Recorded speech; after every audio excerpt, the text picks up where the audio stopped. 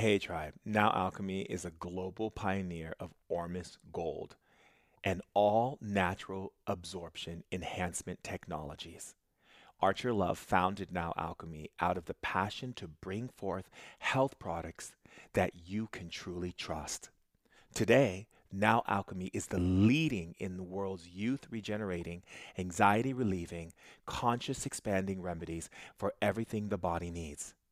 Some of the things I love most about Now Alchemy is not only do they utilize the abundant principles in sourcing from only the highest quality and most ethically farmed ingredients on the planet, but Archer Love makes these elixirs himself, infusing crystals and solfeggio frequencies into each batch to raise their vibration in his sacred laboratory while keeping costs low and affordable. I have personally benefited so much from their Ormus, and all of the elixirs that I love are the mushroom elixirs for the brain power and the Shilajit elixir for focus and stamina. I use it all the time, and I love it. I stand behind the integrity of Now Alchemy wholeheartedly and highly recommend all of their elixirs. Use discount code SHAMAN for 11% off your purchase. Human beings have been sharing stories for hundreds of thousands of years. And with those stories came the emotional, spiritual, and physical knowledge of the ancients. Shaman Durek, a sixth generation shaman and best-selling author of spirit hacking, bridges the gap between science and spirituality and brings us back to our roots. He's here to bring forth the ancient wisdom of our elders, to help heal and bring happiness into our modern society. The time has come to end codependency and put the power back into people's hands. Welcome to the tribe. Hello, Tribe, and I am so happy to be here with you on Ancient Wisdom today. Life is so interesting, isn't it? I mean, really, really interesting. I mean, when you think about it, you think, okay, so everyone wants to be in their energy, right? Everyone wants to be, like I talking the other day to some people and they're like, I don't hug people. I don't get close like that with them. I'm just not that kind of person. I'm like, yeah, so there's a lot of people on the planet who will say they don't hug people. I hug people because that's me, because I want to connect with people and I want to make a real connection. But there are people on the planet who will say that, they have an issue with that or they want to stay in their own energy. But at the truth of the day, they're not being honest, because people who want to stay in their energy should stay in their energy on all levels. Right? That means what? That means, like, if you're a person who says you don't hug people, but yet then you're nosy and you're in everyone's business and you're concerned about what's going on in other people's lives, you're just as much as an intruder than you are just being in your own autonomy. Because the thing is, you're not really in your autonomy. You are maybe physically where you don't let people touch you, but you're traveling outside with your mind and your emotions. And that could be even more so dangerous than you just actually giving someone a simple hug. And I'm just using a hug as just a way to kind of give you an idea of, connection. But in truth, most people spend more time outside of their body in other people's lives doing other things that they shouldn't be doing other than focusing on who they are, why they are, and how amazing they are, and what the purpose of this creation is for them, and how they want to orchestrate it and create something really beautiful from it, right? I mean, if you think about it, how many people are constantly in everyone else's business? I mean, why is the movie industry so amazing and TV so amazing on our planet, and entertainment industry so amazing? And, what such and such is wearing on the red carpet, and, who's doing this and who's doing that, and what's going on in the news. And then you have all the media, and I catch myself sometimes going into that space, and then I have to pull myself out. But most of the time it's me just reading about what people are writing about me in the media, which I was, advised by a very close friend of mine to stop doing that, because it's just like ridiculous. And, I took after her idea, which is, She basically said to me over dinner, like, stop looking at the media. She's a big Hollywood starlight. And she's like, I don't read anything that anyone writes about me, or I would be depressed, right? Like, what would you do if you knew that everyone was thinking about you and what everyone was doing and how many people are actually in your energy? Like, have you ever just sat and realized that there's all these people right now tuning into you? People who are tuning into you for the reasons of love, and some people tuning into you because they're jealous, or they're afraid of you, or they don't get you, or they want something from you. Yeah. So the thing is, why do we do that? Why do we feel that we can't make real connection in the physical and really start building community and connectedness from the ground level up? Like, we have to tear down the old system, this old system of you versus me and us versus them, and really start getting into the we. I mean, there's going to come a time on earth where some of us might have to open our homes to people that we've never knew, but we have to open our homes to them because they need to be able to survive.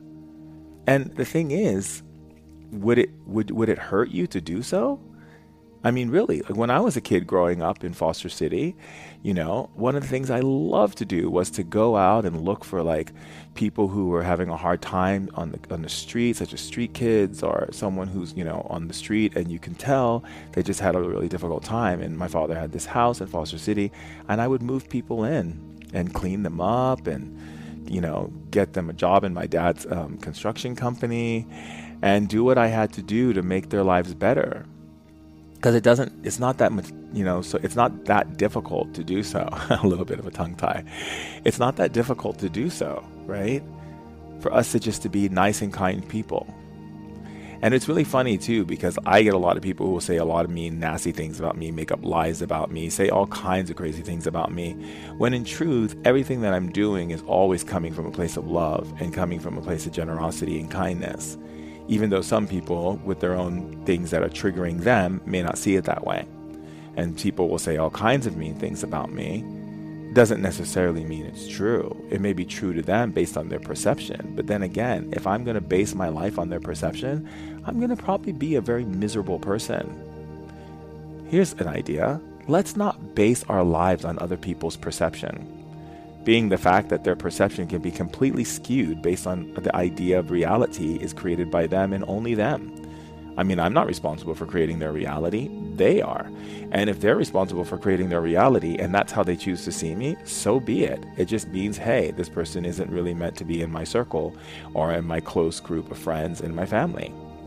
Which is a wonderful thing, because they've actually done all of the groundwork that they need to do to show me that, so that I can make a decision to be discerning of their ability to be close to me or not. But the thing is, to live in fear is a really big problem on our planet, and especially with everything that's happening with the coronavirus. I mean, I can't begin to tell you like how much people are instilling fear. It's one thing to give people education and share with them like, hey, there's things that you can do, such as make sure you wash your hands and make sure you're just more mindful. If you're traveling in Ubers or things like that, there's a lot of different people who come through there. If you're on airplanes, things like that, just really, keep yourself nice and sanitized and, whatever it is you feel you need to do. Everyone has their own thing. Some people will keep themselves, using like essential oils, and others will use, but I think it's good to kind of use both, if you ask me. Right. And I think at this point in time, like telling people fearful things are really being supportive and just giving them education and moving it along, because the fear mongering on our planet is a real deal, and it's a real deal situation. Why? Because it supports one system, and that's the Matrix. You see, the idea of invoking fear in people makes it so that you can pass things. Now, who knows what's going to be passed, and who knows if there's some kind of conspiracy behind this whole thing.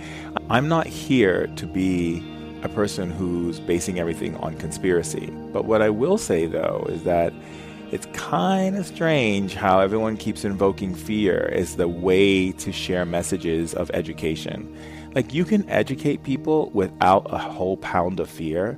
Like, who wants a pound of fear dropped on them every single day when you're just doing what you can to live your life and make it your best life? I mean, I know I don't. I don't want to wake up and be a fear monger, and I definitely don't want to wake up every day and know that I have fear packages waiting for me at the front door from all my friends and family and even the stranger who walked their dog past my house. I don't think that's nice. And in fact, I think it's not nice that people choose to invade in your energetic field. It's like, look, if you're going to think about me, think beautiful thoughts. Or if you can't think beautiful thoughts, and then don't think about me. Focus on yourself. Like, why are you casting out negative thoughts in the first place? Who are you to do so? And what type of person are you who would do that? And if you're a person who likes to read the news so you can get the latest gossip on everyone, why? Most of the things that you read in newspapers and in the news is fake news. You're not going to get the true story, and you're not going to get what's really going on because, like I said, everything is based on perception, right? Exactly. So if everything is based on perception, then you realize that that's the perception of the journalist or the news people or the magazine or the newspaper who's taking whatever information they can get from whomever and turning it into whatever they want to turn it in so they can sell more papers and more news. They're not really concerned about really giving you the facts of information that person actually said out of their mouth. I always think it's funny how people will quote things that people say in the press as if it's the truth, because the writer or the journalist is so truthful in their writing, when in fact their perception could have distorted a whole bunch of information, and by the time it gets to you, it's kind of like that telephone game where you say one word and then the next word and the next word, and by the time it gets to the sixth or seventh person, the word that they started with isn't even the same word. Well, that's the same thing. You don't realize how many different eyes and different ears have viewed what that journalist wrote before it was actually printed and put out in the press. And that's saying a lot, that people actually believe half of what they see in the media as truth. Wake up. That's not truth. That's perception. If you want the truth, go find the person that they were interviewing and ask them yourself. I always find it fascinating when you go onto social media and people will make comments about things that you're doing. You know, they call them the trolls, right? And the thing is, I call them the Walking Dead. People call them trolls, I call them Walking Dead. Go figure. Walking Dead to me is because a person who's walking dead is a person who doesn't use their brain and common sense. Everything that you see and perceive in the world is a perception that you've generated from your upbringing and from what you've learned and what you've experienced and how you believe things to be when we talk about things from being right and wrong, which, as you know, good and evil and right and wrong are subjective to each person's household. That means that what you consider right and what someone else considers right can be completely different, which means then who's right? And that's the interesting thing. I always love how people like to go into this righteous indignation, like their knowledge and their way is the right way. Isn't that the reason why we killed off the Native Americans and enslaved African tribes? Because people just couldn't understand who and what and why they were and what they were doing and why they were dressed that way and eating that way and doing those things. So they must be beneath us because we eat with forks and knives and spoons and they eat with their hands. And so what do we get to do? We can now take over them because they are a lesser species. Did it ever come to the conclusion or the idea ever cross anyone's mind that just because someone is completely different from you, eats different from you, walks different from you, and dresses different than you, doesn't mean they're lower than you? In fact, you wouldn't be able to ever know if they were higher or lower unless you engaged in their customs and ideas and concepts without meddling in it with your own ideas and concepts and using that as a measuring stick of truth and what you believe is possible or not possible. It's the reason why people don't believe in magic. It's kind of sad, unfortunately, that magic is so real to me and my family.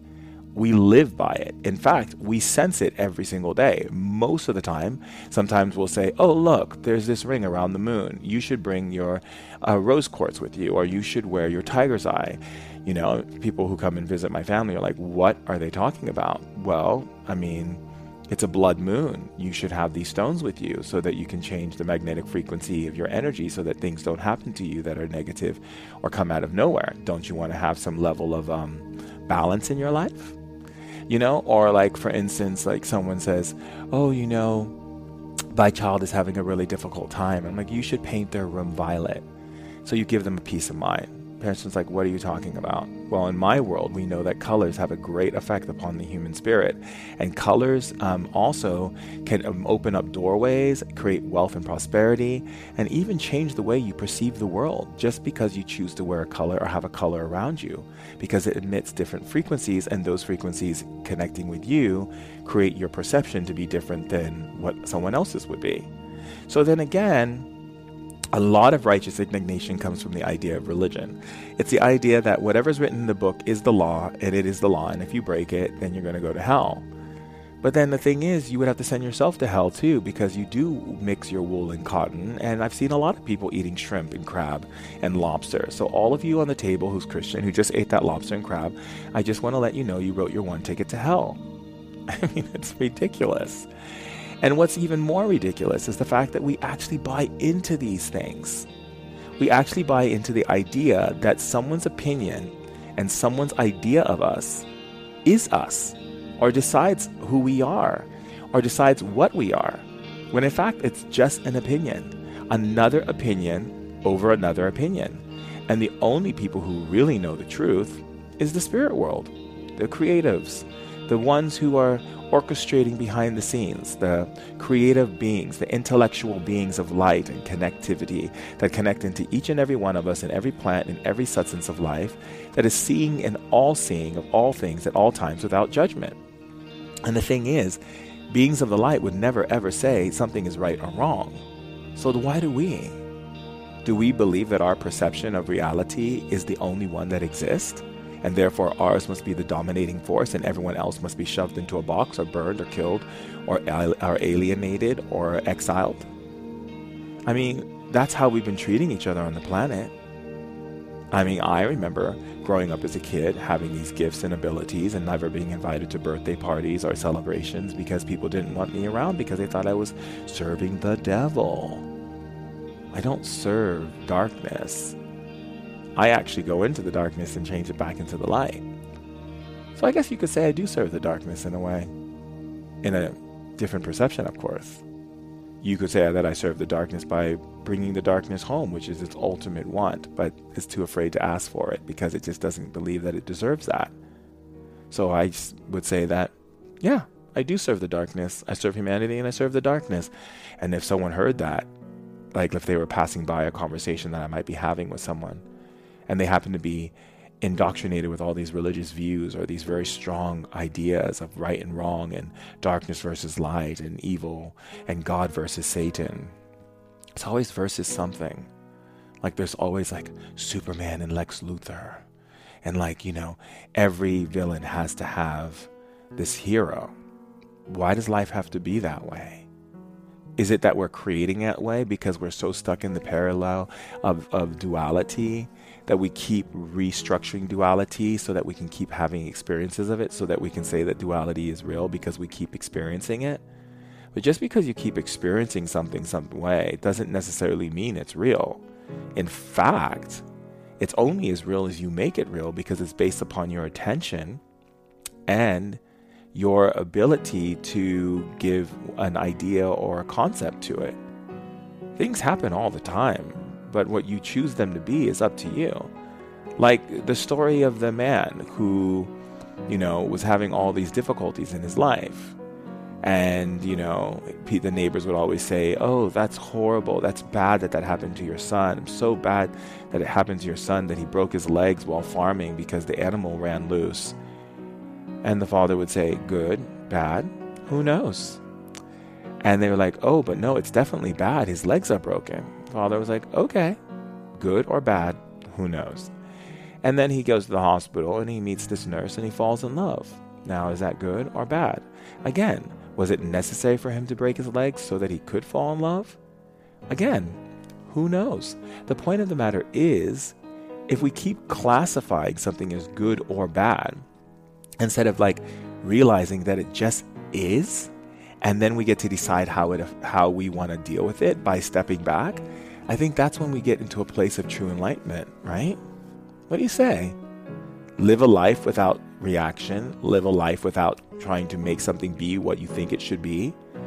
live a life without using your ideas and your concepts and your beliefs and measuring it up against someone else and deciding if they're crazy or if they're sane.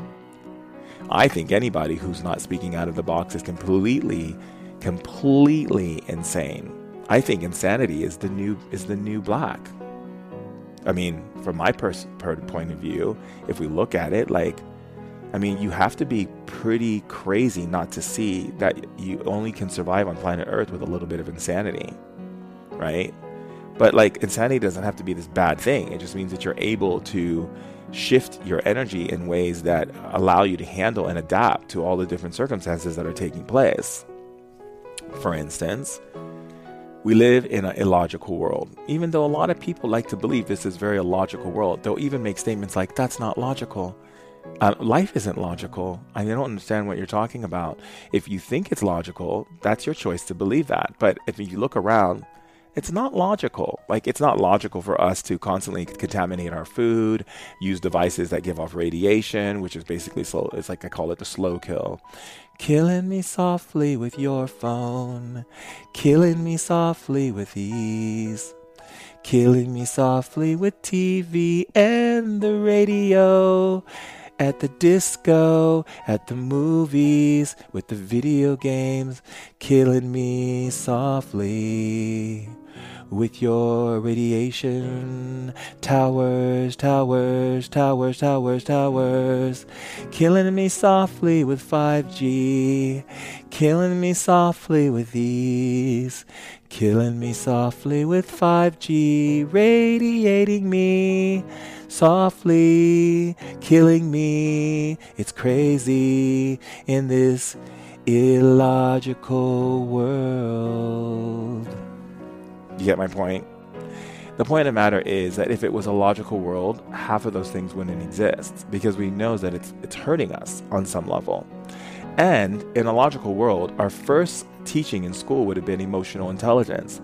You have all these people running around planet Earth with no emotional intelligence, and you wonder why people are flying off the handle, popping off, and can't control their behaviors and blaming everyone for their unfortunate circumstances, which they're the one creating anyway. Sure, you might say, did my mom create the cancer? Well, I'm not going to say your mom created the cancer. I could say that we all created the cancer, because we created a world that creates cancer. Because we live in a world that's illogical. We use devices and technologies that radiate us. We eat food that's contaminated with poisons. We spray our crops with all kinds of chemicals. We speak in derogatory and rude and words that do not empower and uplift and really give us the profound knowing of our greatness and our beauty as being a part of the living species. We segregate, deny, and separate. And we do it all together. Each and every one of us is a part of the calamities that we see. But in order for those things to change, we have to learn to change the way we operate in this world. And that means what? That means that we have to stop being judgmental and believing everything that the media and newspapers say. I've had my fair share of media comments all the time. I always love how they always put in the front of the media the black bisexual shaman who dates Princess Martha Louise. I mean, you would think they would come up with a more smarter headline, like the wacky crazy lit shaman, or the shake it up to wake it up shaman. No, but they have to make sure they let everyone know, I'm black. Which again is only enforcing their whole code of being black, which enforces the whole marketing of being black. Being black. What a marketing scam is that? Being white. Being this, being that. What if I'm just the melanated man? Or why can't I just be the man? Or why not I just be Shaman Durek, who is dating Princess Martha Louise, without any other label? Or you just call me by my nickname, Ducky, who is dating Princess Martha Louise.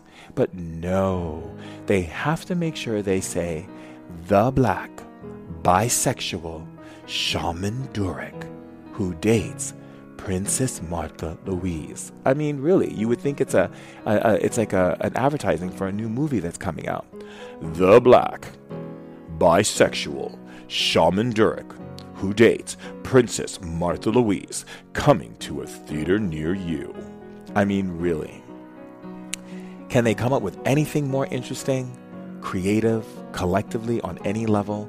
How many people do you think is in an office at any of these places that think, hey, do we have enough brain cells in this room to remove these two words and actually just call him Shaman Durek who dates Princess Martha Louise? Most chances are no. Because the thing is, people say those things so they can get a rise out of you.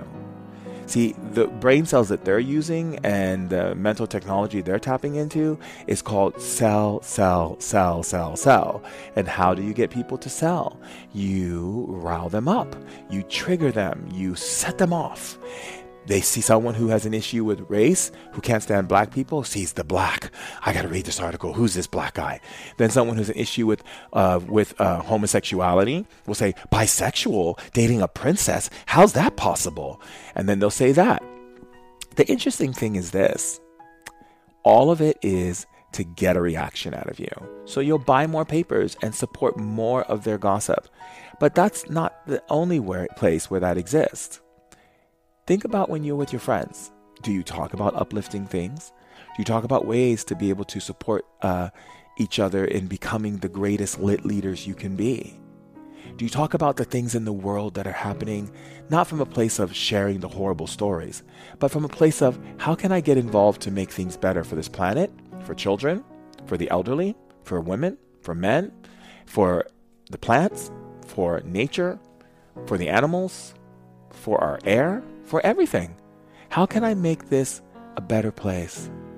Heal the world, make this a better place for you and for me and the entire race. There are people dying. If you care enough for the living, make a better place for you and for me. I'm sure somebody got a trigger from that too. The point I'm making is, if we really think about it, right? All jokes aside, we have the ability every single day to make this world a better place. We don't have to gossip. We don't have to judge. And we don't have to go and do all of these things that take us away from who we are and put us in other people's energies. And then we wonder why we're tired, agitated, grumpy, lack patience, and have no motivation, because our spirit and our emotions and our mind, three spirits, one of them left behind, your physical body. So three spirits have abandoned ship and are in often everyone else's energy. And then your physical body's there. And then when they come back, they're like, oh my God, I need a place to rest. And they come back in your body, and you get to feel all the aftermath of the fact that they left you and went into all these other energies. Is that really necessary? Not really, but it happens. And a lot of people need to wisen up and realize that in the medical world, yes, medicine is so important. The medical world is important because that's what we have right now to facilitate health, right? But we have the holistic world as well. But there's another world that hasn't yet been integrated on earth, and that's the spiritual one.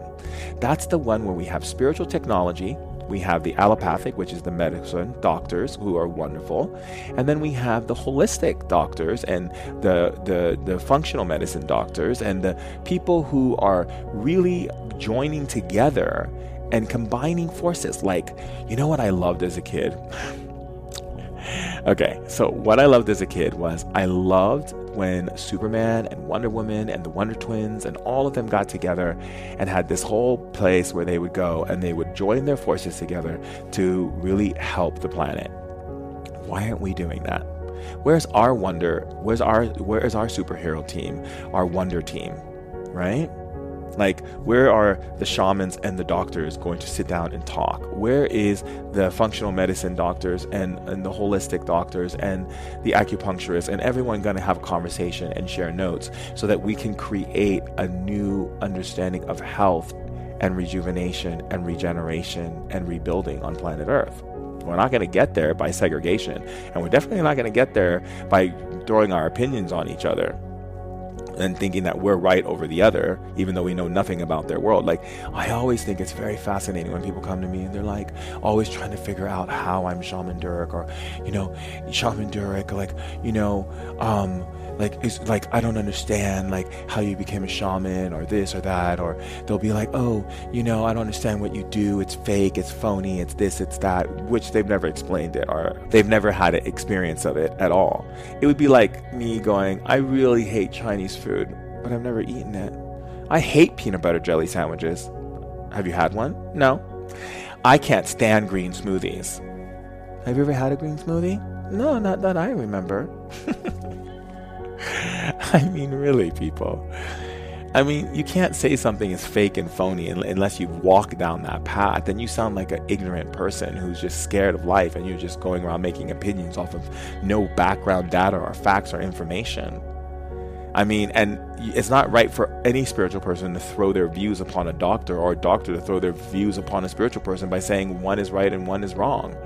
If you don't instead gone to medical school and you haven't studied medicine, then you don't have you don't have a right to tell the doctor what they're doing. And if you're a doctor and you have never studied shamanism or anything in the holistic world, and you know nothing about herbs and plants, and you know nothing about anything of energy and how it functions, how it operates, and what subtle energy frequencies are, then you don't have the right to make your comments over someone who lives in that world.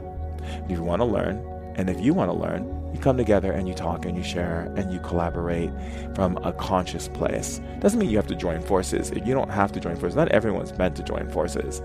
That comes down the line when you can trust each other. But start a conversation at least, and do it with an open heart and an open mind, not from a place of, I'm starting this conversation with you so I can debate you. Because a debate is really a waste of energy. And all it means is that you're insecure and scared and you know nothing, and that you're afraid, and you're not really wanting to know the information. You just want to push your truth down someone else's throat. That's not fun. So let's be loving, kind, gentle, giving, nurturing people. And remember that we have to remember that we have 4 spirits: physical, emotional, mental, and spiritual. And if your emotional, mental, and spiritual spirit is in other people's business and in what the media is showing you, then your physical body is going to hurt, and it's going to feel a lot of pain when they return home. I say, stay in your autonomy, stay in the center, be in the nucleus, be the eye of the storm, and remember that when you focus on you and you get to expand from that place, it doesn't matter what anyone says, because at the end of the day, it's just an opinion. Love you.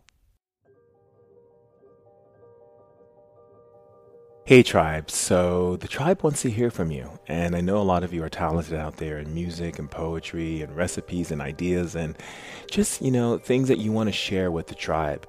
You can send that information to info@shamandurek.com and share your gifts with the tribe. Love you all and stay lit. Hey tribe, for this tribe share, we have an amazing song from Ryan Donahue. You can find him on Instagram at Ryan, RYAN_WITHTHE_Sax. That's SAX. That's Ryan_with_Sax. I know you're going to love it.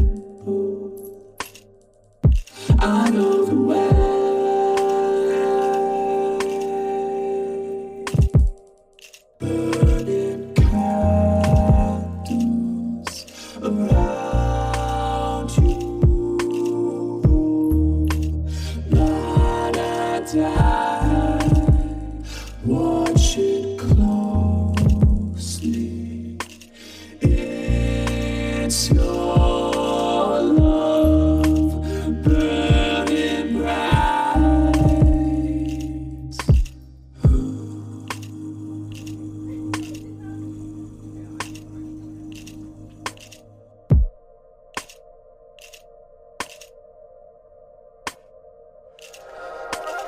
I could dream of anything, but I can't think of anything else on me. Still burning candles around me, burning love for everything. Everything is part of me. If I told you that we are the same,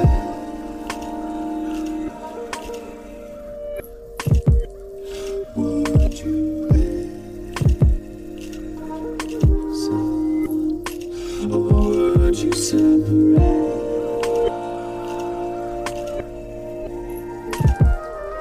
It's quite simple. I know the way.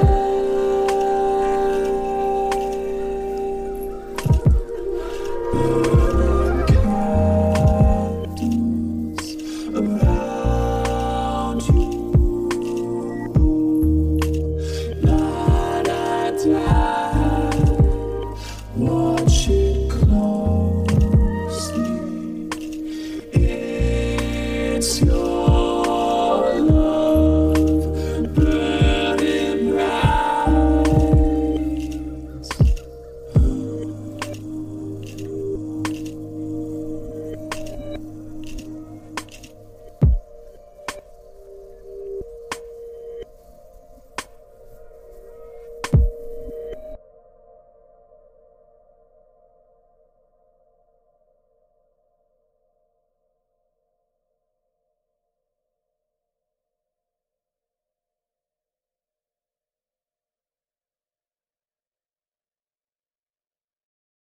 Hey, Tribe, we're going to take a short break to hear from one of our amazing sponsors, who is Lit Verified.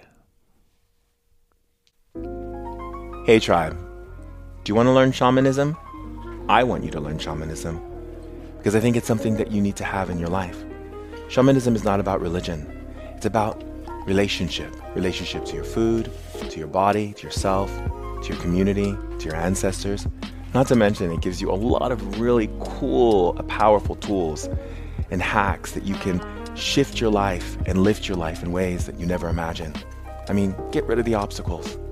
So if you want to learn shamanism, I have so much to share with you. Come check it out at theshamanschool.com. That's www.theshamanschool.com. I'm waiting for you, and I'm excited. Let's be our best self.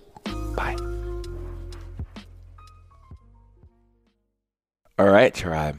Time to hear from our special guest. Hello, Tribe, and welcome to Ancient Wisdom Today podcast. And if anyone hasn't told you they love you, well, let me be the first. I love you.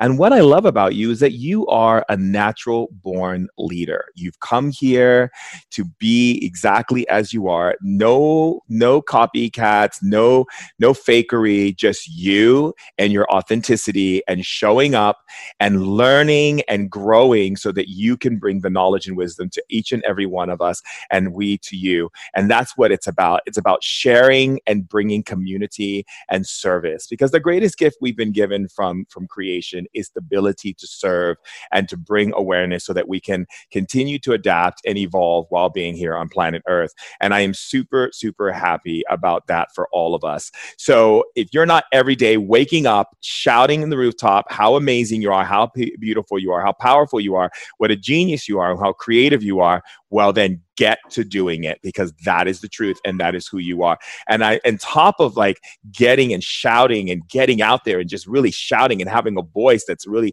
creating some change in the world, the person who is in the studio today, Miki Aggarwal, who is the most powerful powerhouse. I can't begin to tell you, like, when I sit in front of her, it's like pure energy and wisdom and realness and like just down as you know what. So she is a serial social entrepreneur who was named Fast Company's most creative people in 2018. I am really happy for you to hear her story, to share her wisdom, and just for all of us to make space for just the honoring of Miki. Miki, thank you and welcome to Ancient Wisdom today. Oh my goodness, I'm so happy to be here and so happy to connect with you. So fun. Yeah, me too. I love you so much. Ditto. And like, I just love when our energies come together because we get it on Yes. this other level that we don't even really need to speak about. It's just this level of, I get you, you get me, we got to do what we got to do to maneuver ourselves into like deeper levels of authenticity and showing up and just being Yes. as we are without fear. So I just honor you, appreciate you. And it's not even necessarily without fear, right? But it's because like there's fear in all of us, but it's taking action in the face of fear. Yeah, right. That's And right. that's like fearlessness, taking action in the face of fear. Because it's a human feeling, and that's okay. Yeah, I think fear is definitely, when I say without fear, meaning in the sense of like, for me, I look at it as that when you do take action, you actually dissolve the fear. Yeah. Right. Yeah, And I think the fear is like an interesting motivator in a weird way, you know? It's kind of like, what is fear? Fear is lacking information, but at the same time, like I've learned from just I love that. jumping out of an airplane when I used to be so afraid of heights, and now I'm not afraid of heights anymore. And literally, when I remember my friends were like, I can't believe you can't even climb up to a tall building because you're so afraid of heights, but you're going to jump out of the highest level airplane. I'm like, I feel like the only way I'm going to lean into my aversion is to throw myself from a plane. And even if I have to scream like all the way down till I get to the bottom, let it be, because I'm going to do it, and it's going to heal my fear of heights. And literally, I can walk in the tallest building now and step to the edge and nothing scares me, because Yes. I jumped into that space. So that's what I really believe. Oh, I love that. So what I wanted to ask you is, I know you've created a few innovative startups for men and women that have tackled the taboos. For those in the tribe that don't know you, can you share briefly about what was it like for your past coming into who you are right now and being this powerhouse, amazing woman that you are? I mean, I think, my lineage is definitely of a lineage of entrepreneurs. My father came from India, to Canada, where I was born, with $5 in his pocket, and really, his whole life experience was seeing his father own a sari shop in India, in Varanasi, in Benares, like the holy city, in India, and his brothers are both entrepreneurs. His family is just full of entrepreneurs. On my mother's side as well. My mother's from Japan, and my lineage on my Japanese side stems back to samurais, and my great grandfathers were samurais in Japan, and there's still a sword in my family that I wish to hopefully like get it passed down to us. I'd like to have it hanging in my home to just really remember where we come from, and my mother's side is a samurai lineage, and so I think there's a fighting spirit in there for sure that lends itself to fight taboos and societal preconditioning that have held humans back for so long. For me, the things I really care about are looking at categories that are considered uncomfortable in society, unmentionable. You should not be talking about these things. I mean, this is stuff that you're really aware of and talk about as well in the work that you're doing, because spirituality there's very little, language to a lot of it. And so people can call it hokey or weird or whatever, in the same way when you're talking about things that have been considered taboo for so long, like a woman's period and poop and pee, and like things that humans do every single day and need a way to a really efficient, practice to release those things, and celebrate them, and celebrate the fact that our bodies, take in all the nutrients, squeeze out all the nutrients, and then remove all the stuff that our body doesn't need, in the form of either blood or pee or poop. And these are the categories that I've been really, really fascinated by, interested in, beyond just solving a problem with innovation and creating my products, but also eliminating shame in these very basic things. And when you eliminate shame in these very basic things, it helps really open the gateway of eliminating shame in every area of our lives. Oh, I agree 100%. I had a situation when I was young, that we were walking through the mall shopping with my dad. Mm-hmm. And my sister had her, her moon cycle. And, yes. So my dad looked at her and was like so grossed out and disgusted that he like grabbed his jacket and threw it at her and was like, cover yourself up. This is disgraceful, and I looked at him, and then she was like so ashamed and embarrassed by the whole situation. And I looked at him and I go, Dad, why is that like this bad thing that you're making it to be? Like, this is a normal aspect of my sister's body, is it not? And what like, yeah, we're in public though. Like she should have had something to put on, to prevent this. This is because of, her inability to take care of herself. And I said, Dad, I think that instead of making her feel horrible, we could have acknowledged and supported her in what she needed, instead of making it about your issue and about what your issues always are. Yeah. And it's also, it's all exactly what he learned from his childhood growing up, the conditioning that was bestowed on him by society, by his teachers, by his peers, by everyone around him. And that's what sets the tone of how people think. I mean, all of us have certain preconditioned thoughts of how we should be in the world. We've all agreed that time is time in the way that it's described. I mean, again, it's a made up system. Yeah. We've all agreed that money is real and that it's an exchange that we've agreed to is worth something. But again, it's all made up. We think about the way our tax system is, that's completely made up. The way our cities are run, that's completely made up by people. The way every single thing in our lives that run our lives, that we believe to be true in our lives, are completely fabrications by people from past generations that we've agreed to is just the way it is. And I think the reason why I wrote my book, Disrupt Her, is because it's really about disrupting so much of those notions that, wait a minute, like authority of every single thing that we do in our lives. And we just need to give ourselves permission and remember that we do, because it feels like so often that because from the point we're born, to the point we die, the conditioning begins, how you're supposed to sound. If you're a boy, this is how you're treated. If you're a girl, this is how you're treated. If you're a boy, you get worn these colors, and the girl, these colors. And if you're a girl, you can cuddle them and coddle them if they cry. For boys, you slap them around and tell them to be a man. And then and then it goes from there. It's just how to be as adolescents, as teenagers. Boys are taught to not be emotional and to hold in their emotions, and that violence is much better than being emotional. For women, we're told not to climb trees and to do things that are rugged, but instead be ladylike and sip tea at home. Like, there are so many things that we've been so indoctrinated to believe are the way it is, but it's just not true. And so it's about looking, and this is why I think this COVID-19 thing, this coronavirus thing, is so fascinating. We talked about your book and how it was originally going to be called the Black. What was it originally going to be called? The Blackout 2020. Are you ready? Blackout 2020. Yeah, are you ready? And like, that's the thing. It's like we're really in this phase of, wow, everyone is sent home. And everyone is sent home to themselves to be in almost a state of penance and to really self-reflect after you've watched all the Netflix, after you've cleaned out all of your closets, after you've gotten to every fight with every family member, and after you've been annoyed and bored and this and that, and all that's left is you just sitting with yourself, and me just sitting with myself. Exactly.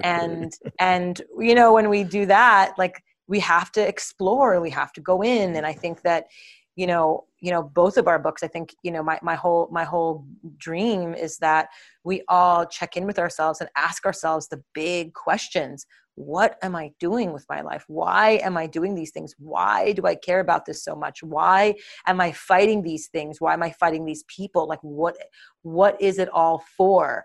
And then we, once we finally kind of sit in penance, sit in meditation, sit in silence and quiet after all is said and done, and we're sitting there, what comes is just space. And what comes is just like, oh, wait, I could just breathe.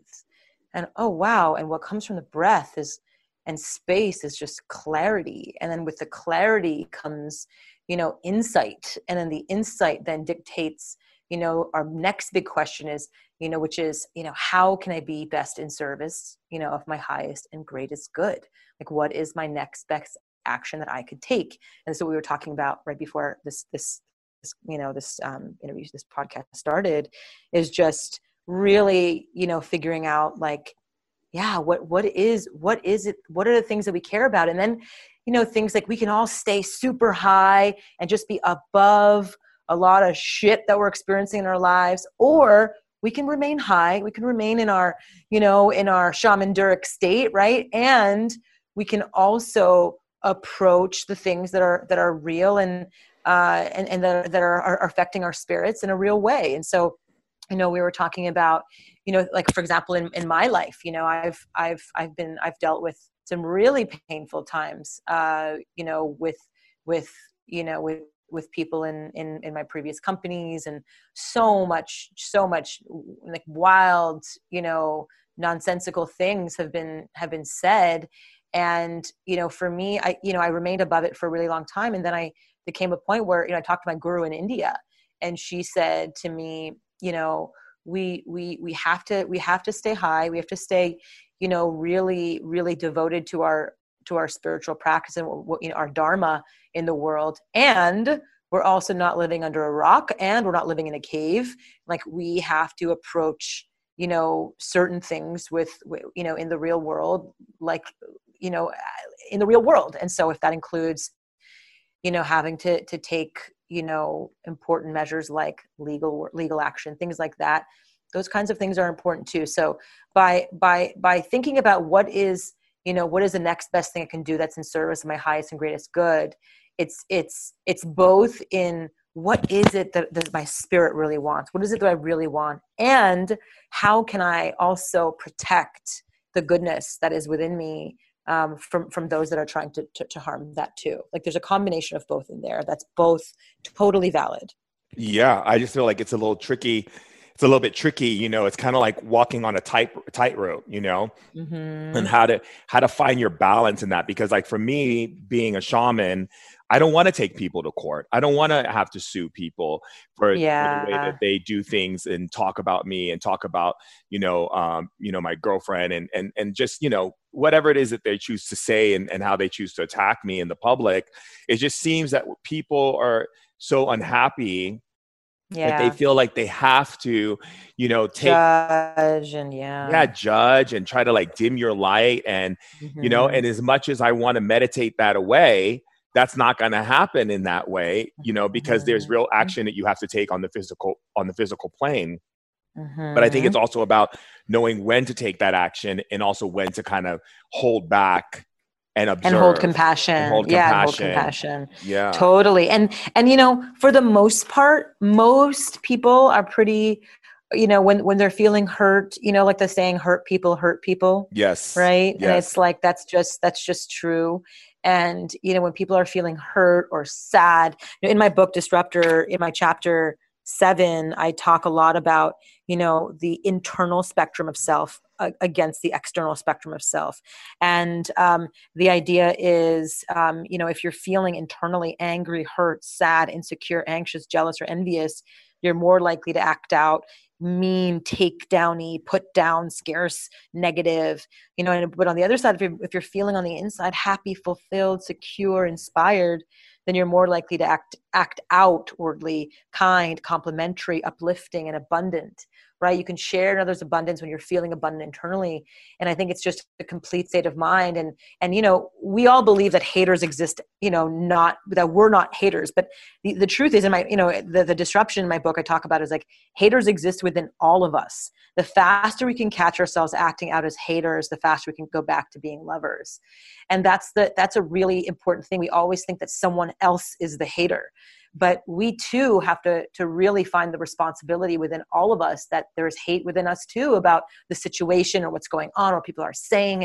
And we hold that hate in our heart too, to really find compassion for ourselves first, and to really dive into like where that pain and that hurt's coming from first, before we really, to really take action on the outside. And I think for me, when I dealt with my really challenging time, I spent, really a couple of years, like not saying, really not doing a whole lot, except for really focusing on my business, focusing on my family. I was pregnant at the time when all the stuff that I had to deal with went down, and had my baby and wrote my book, Disrupt Her, which was a really nice, that wrote this book, which was, a really good, sort of call to arms for people to really disrupt the way they think about people themselves, how they treat others, the way they think about, money, power, their lives, relationships. Like there's so much that feels like that requires a complete reset and disruption, from really the soul space all the way to the external.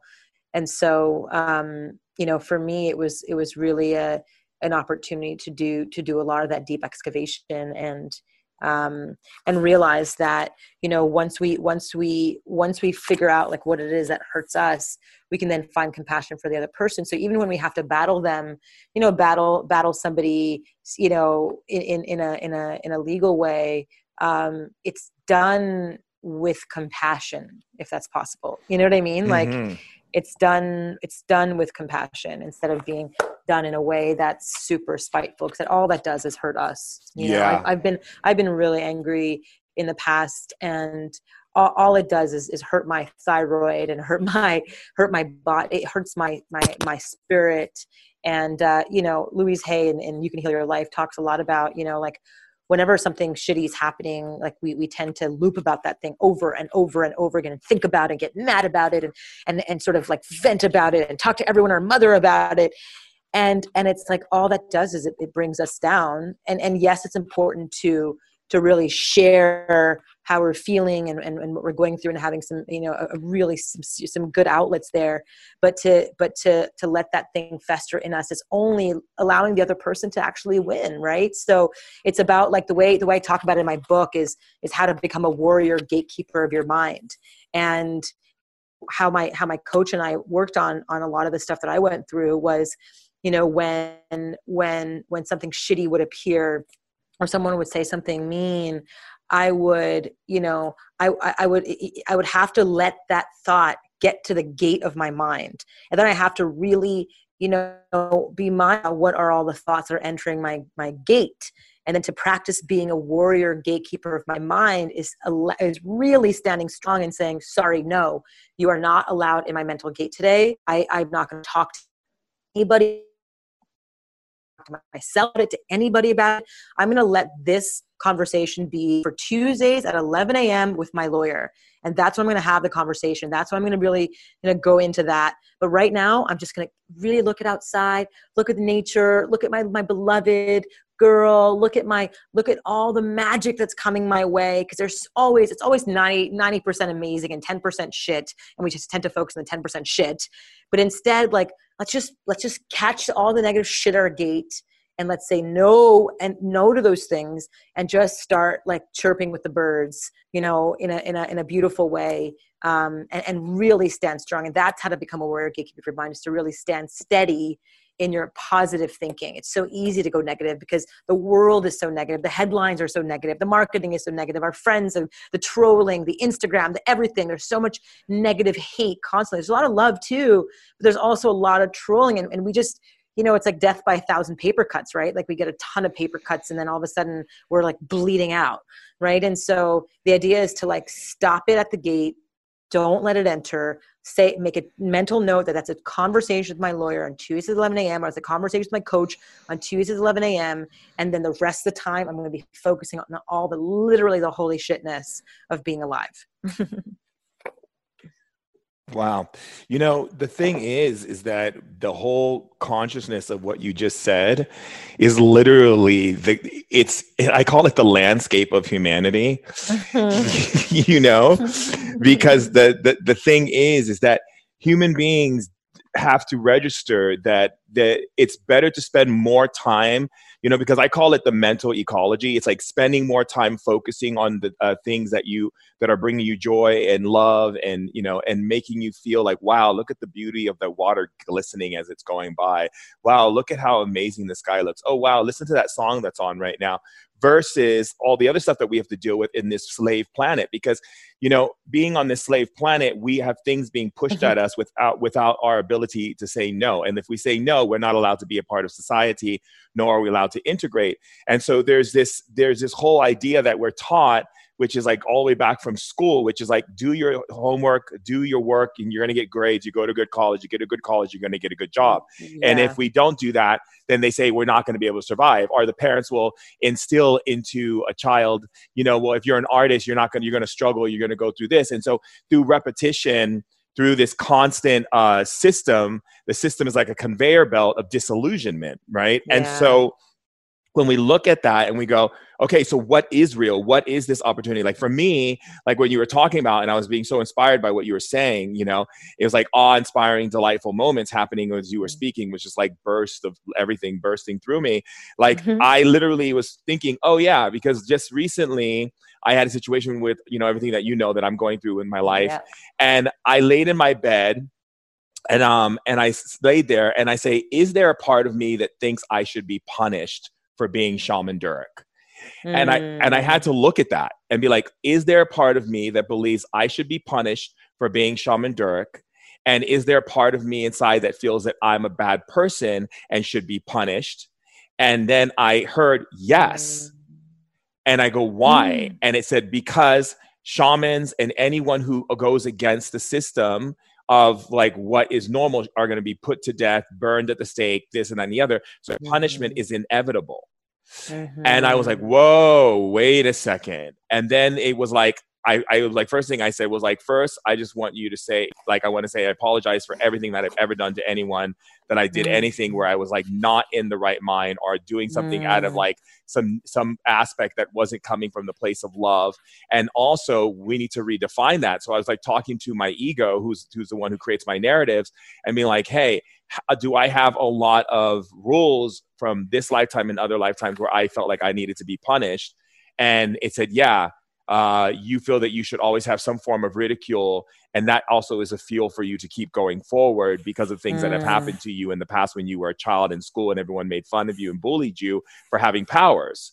So so it's that interesting dichotomy, because when we get into it, we realize that we are the ones who are creating that disruption within ourselves from the outside world. And if it's coming from the outside world, it's coming from our inner world.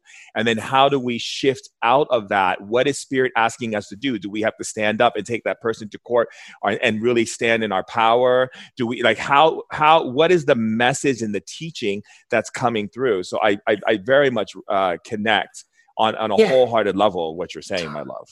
Totally. And it's interesting also, as you're saying that, it reminded me of a story that my guru from India told me. And she basically, said that, it reminded me of the story of the Mahabharata. The Mahabharata and the Ramayana are the two big Indian scriptures. And there's a story in the Mahabharata about, after the war, Lord Krishna said to Kunti, who is the mother of the Pandavas, he said, throughout this year, you've been the epitome of devotion and you have suffered so much.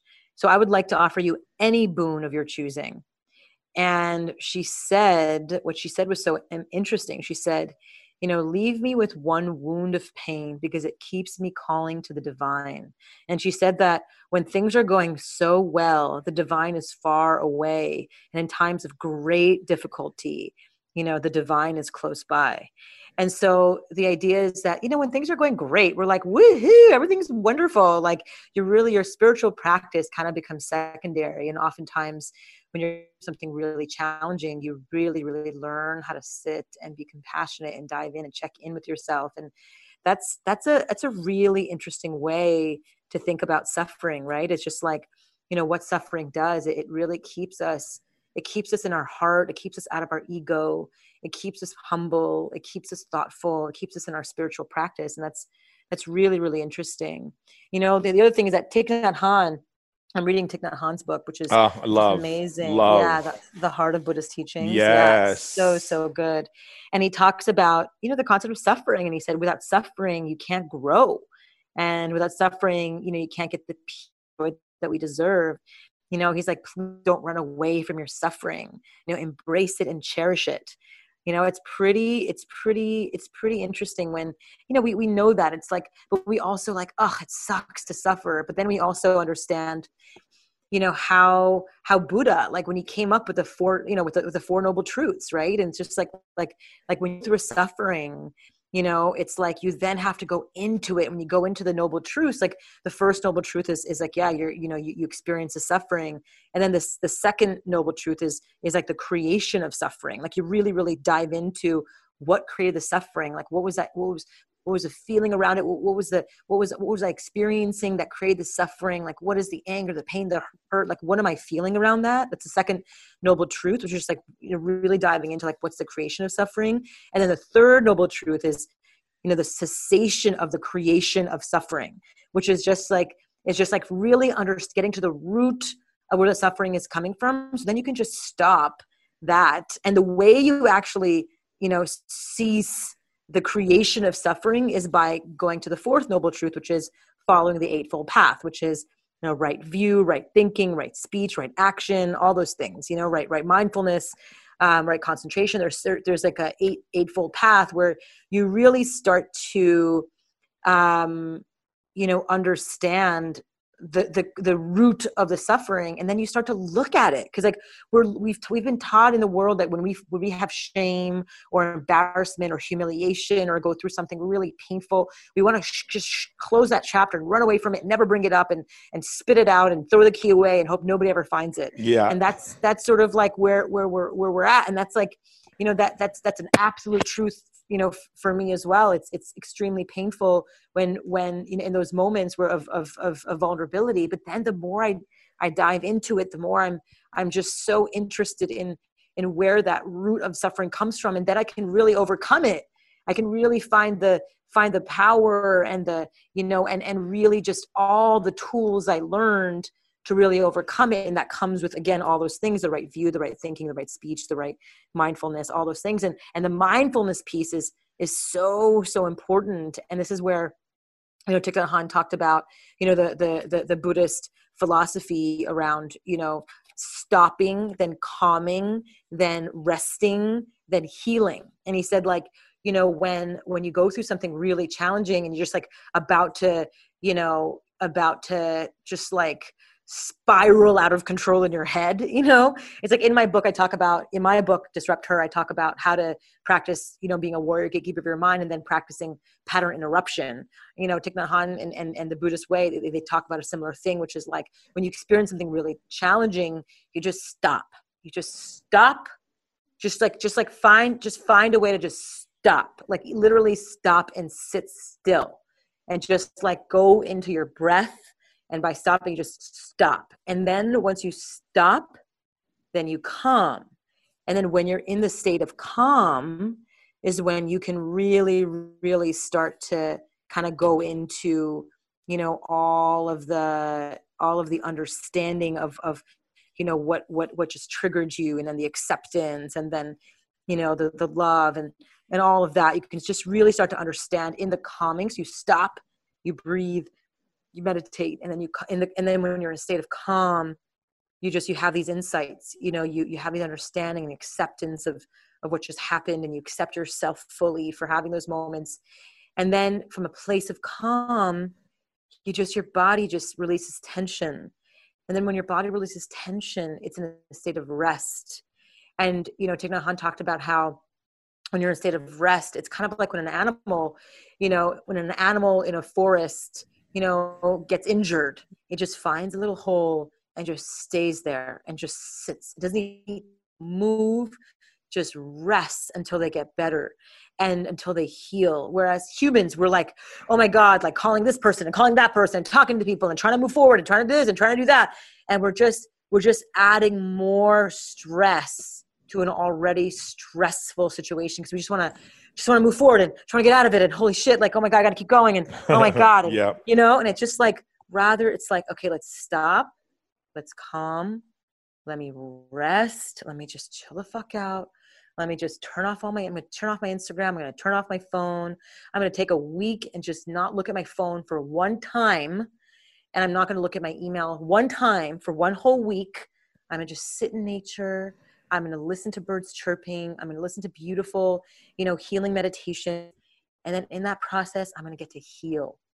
And in that healing, so it's like stopping, calming, resting, healing. And the healing is when really, that's when just like your spirit comes back. And like, that's where that's where I found, like when I'm doing my Vedic grounding, I'm really like, my Vedic grounding is like, when I feel like, blood rushing to my head and I'm feeling stirred in any way. And I'm like, oh my God, like my heart starts to palpitate or something happens. I'm like, okay, I'm going to go back to my Vedic grounding. And so I start by just breathing, and I just do 10 deep breaths. And then I go into, 15 minutes of asana, which is like slow yoga poses. And then I do 5 minutes of pranayama, which is just like breathing in and out of my nose. And then I do 20 minutes of meditation.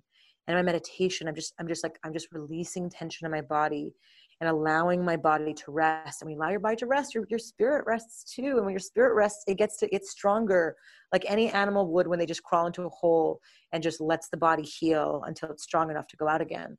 And I think we as humans just do not stop, calm, rest, and heal. And I think that's a hugely important, impactful thing that I finally learned in my chrysalis. Like I'm in my chrysalis right now, which is my 3 month, where I'm calling my 3 month time in. I've just been so inspired in these 3 months of just taking January, February, March, and, or really February, March, April off, or not off, but into my being, and reading all of these books. I read Sadhvi's book. She's like what I'm calling my guru in India. She's a dear friend, but she's also the most sage, brilliant, spiritual teacher, based in Paramatnikatan ashram in India for the last 20 years. And she, her book, You Come Home to Yourself, is amazing. I read, of course, Be Here Now by Ram Dass, and I just finished You Can Heal Your Life by Louise Hay, and I just read The Heart of Buddha. I'm just in the process of reading The Heart of Buddha's Teachings by Thich Nhat Hanh, and I've just read How to Fight by Thich Nhat Hanh. It's a really good book on how to fight, but how to fight compassionately, by Thich Nhat Hanh. And these are all just important spiritual books that I would never have let myself or give myself the time to read unless I stopped. And so I was just, and in the process of stopping, I've been battling a thyroid condition for the last 2.5 years since my baby was born. I mean, I had a thyroid condition, and then my baby, when I got pregnant, it kind of went into remission. And then after I gave birth, it kind of came back, and I was dealing with a lot of stress in my life, and a lot of the stuff came back, and my thyroid levels kind of went out of whack again. And I've been having to take medication and all these things. I finally started seeing Dr. Mark Hyman and eliminated all the, the detoxifying stuff in my diet, and I all the inflammatory foods in my diet. And I started a really serious meditation practice, self-love practice. And then I finally said, okay, I'm taking 3 months, just 3 months in my big life. 3 months, I'm taking time in just to stop, calm, rest, and heal. I'm just going to do that. And I went from my thyroid levels are at 0.01. So that's my TS, my thyroid stimulating hormone was at 0.01. Just normal, just to get pregnant, you have to be at 0.26. And I was at 0.01 for 2+ years, taking medication, doing the whole thing, like hating having to take medication, because I just didn't really stop and rest. And so as soon as I came on my chrysalis, my 3-month chrysalis, I started. After a month and a half, I went from 0.01 to 0.4. This is after 2.5 years of trying everything, but still not stopping and not calming and not resting and not healing, because I just kept going and going and going, building my next company, having my baby, doing this, writing my book and going on speaking tour. It was just like I was still in my back of my head dealing with the trauma, the PTSD of all the shit I went through. And so to really, really practice that, and to practice that and see the results, like and again, like, not to be results oriented, but to be honest, like, it was remarkable to see, like, when I let my body and my spirit truly, truly stop, calm, rest, the healing came, and the healing came, and the healing came. And I can't recommend that enough. And it's not a ton of time. It's 2-3 months is in an adult life, to take that time and do that inner work and to journal. I've journaled so much, wrote and spent 2-week-long, silent meditations in nature. I did 1 week silent in nature alone. And then I did 1 week silent with Adyashanti, the Adyashanti retreat in the Redwood Forest. That was we were silent and really in our own practice, but there were other people there. But I did 2 in these last 2.5 months that I'm still toward the end of April is going to be where this my chrysalis concludes. Chrysalis is really the time before a butterfly becomes a butterfly. So I just coined it, instead of like sabbatical, I'm calling it time in. It's my chrysalis, and I've all the stuff that I'm sharing with you, I've learned really, in the last few months, really doing the practice in the last few months. And then of course, doing a lot of research prior to that, but in just really, really sitting and practicing, I've done that.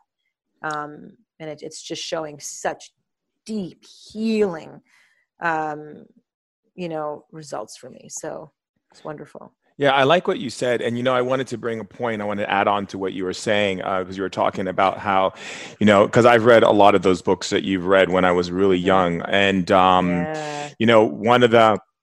one of the things that I thought was very fascinating, that I found in a lot of the traditions is this idea of suffering in order to awaken.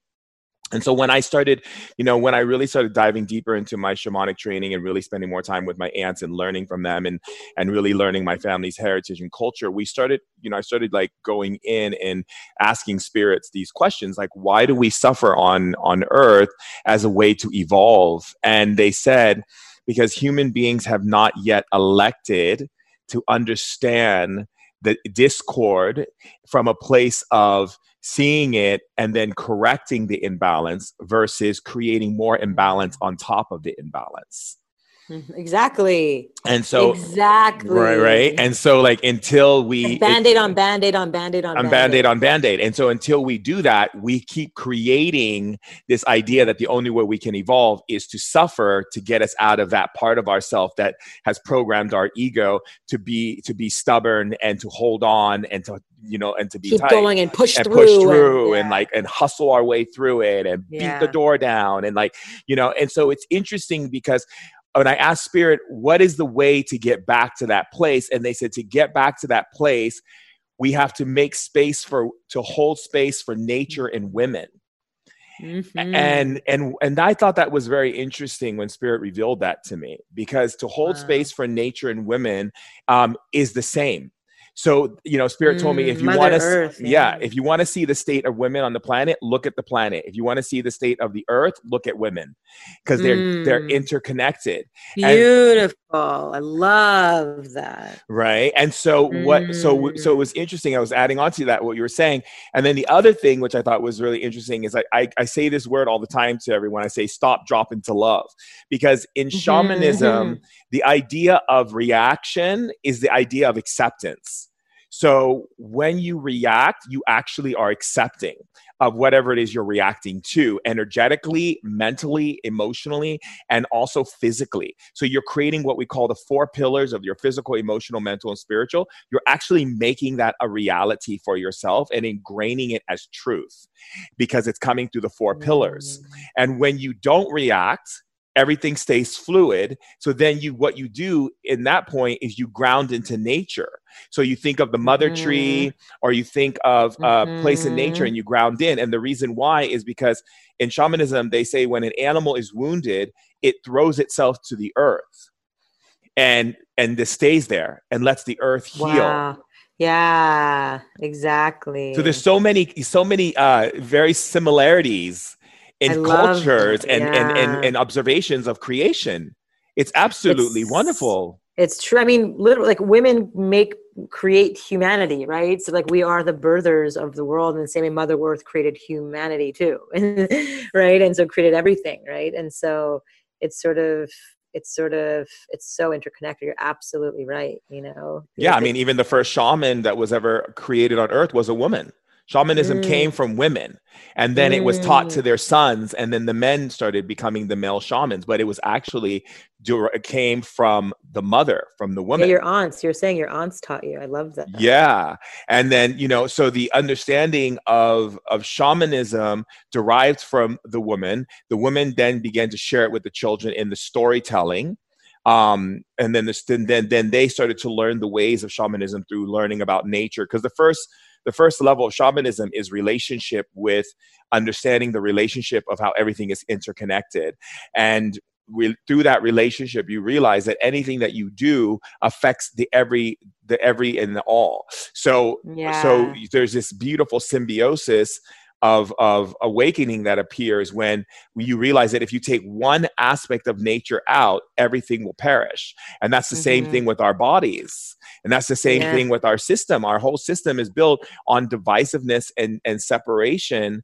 And that only is killing our species, and it's killing the animals, it's killing the planet, because we're not following the major teachings that come from nature and bringing that through spirit, intellectual, in what we call technology.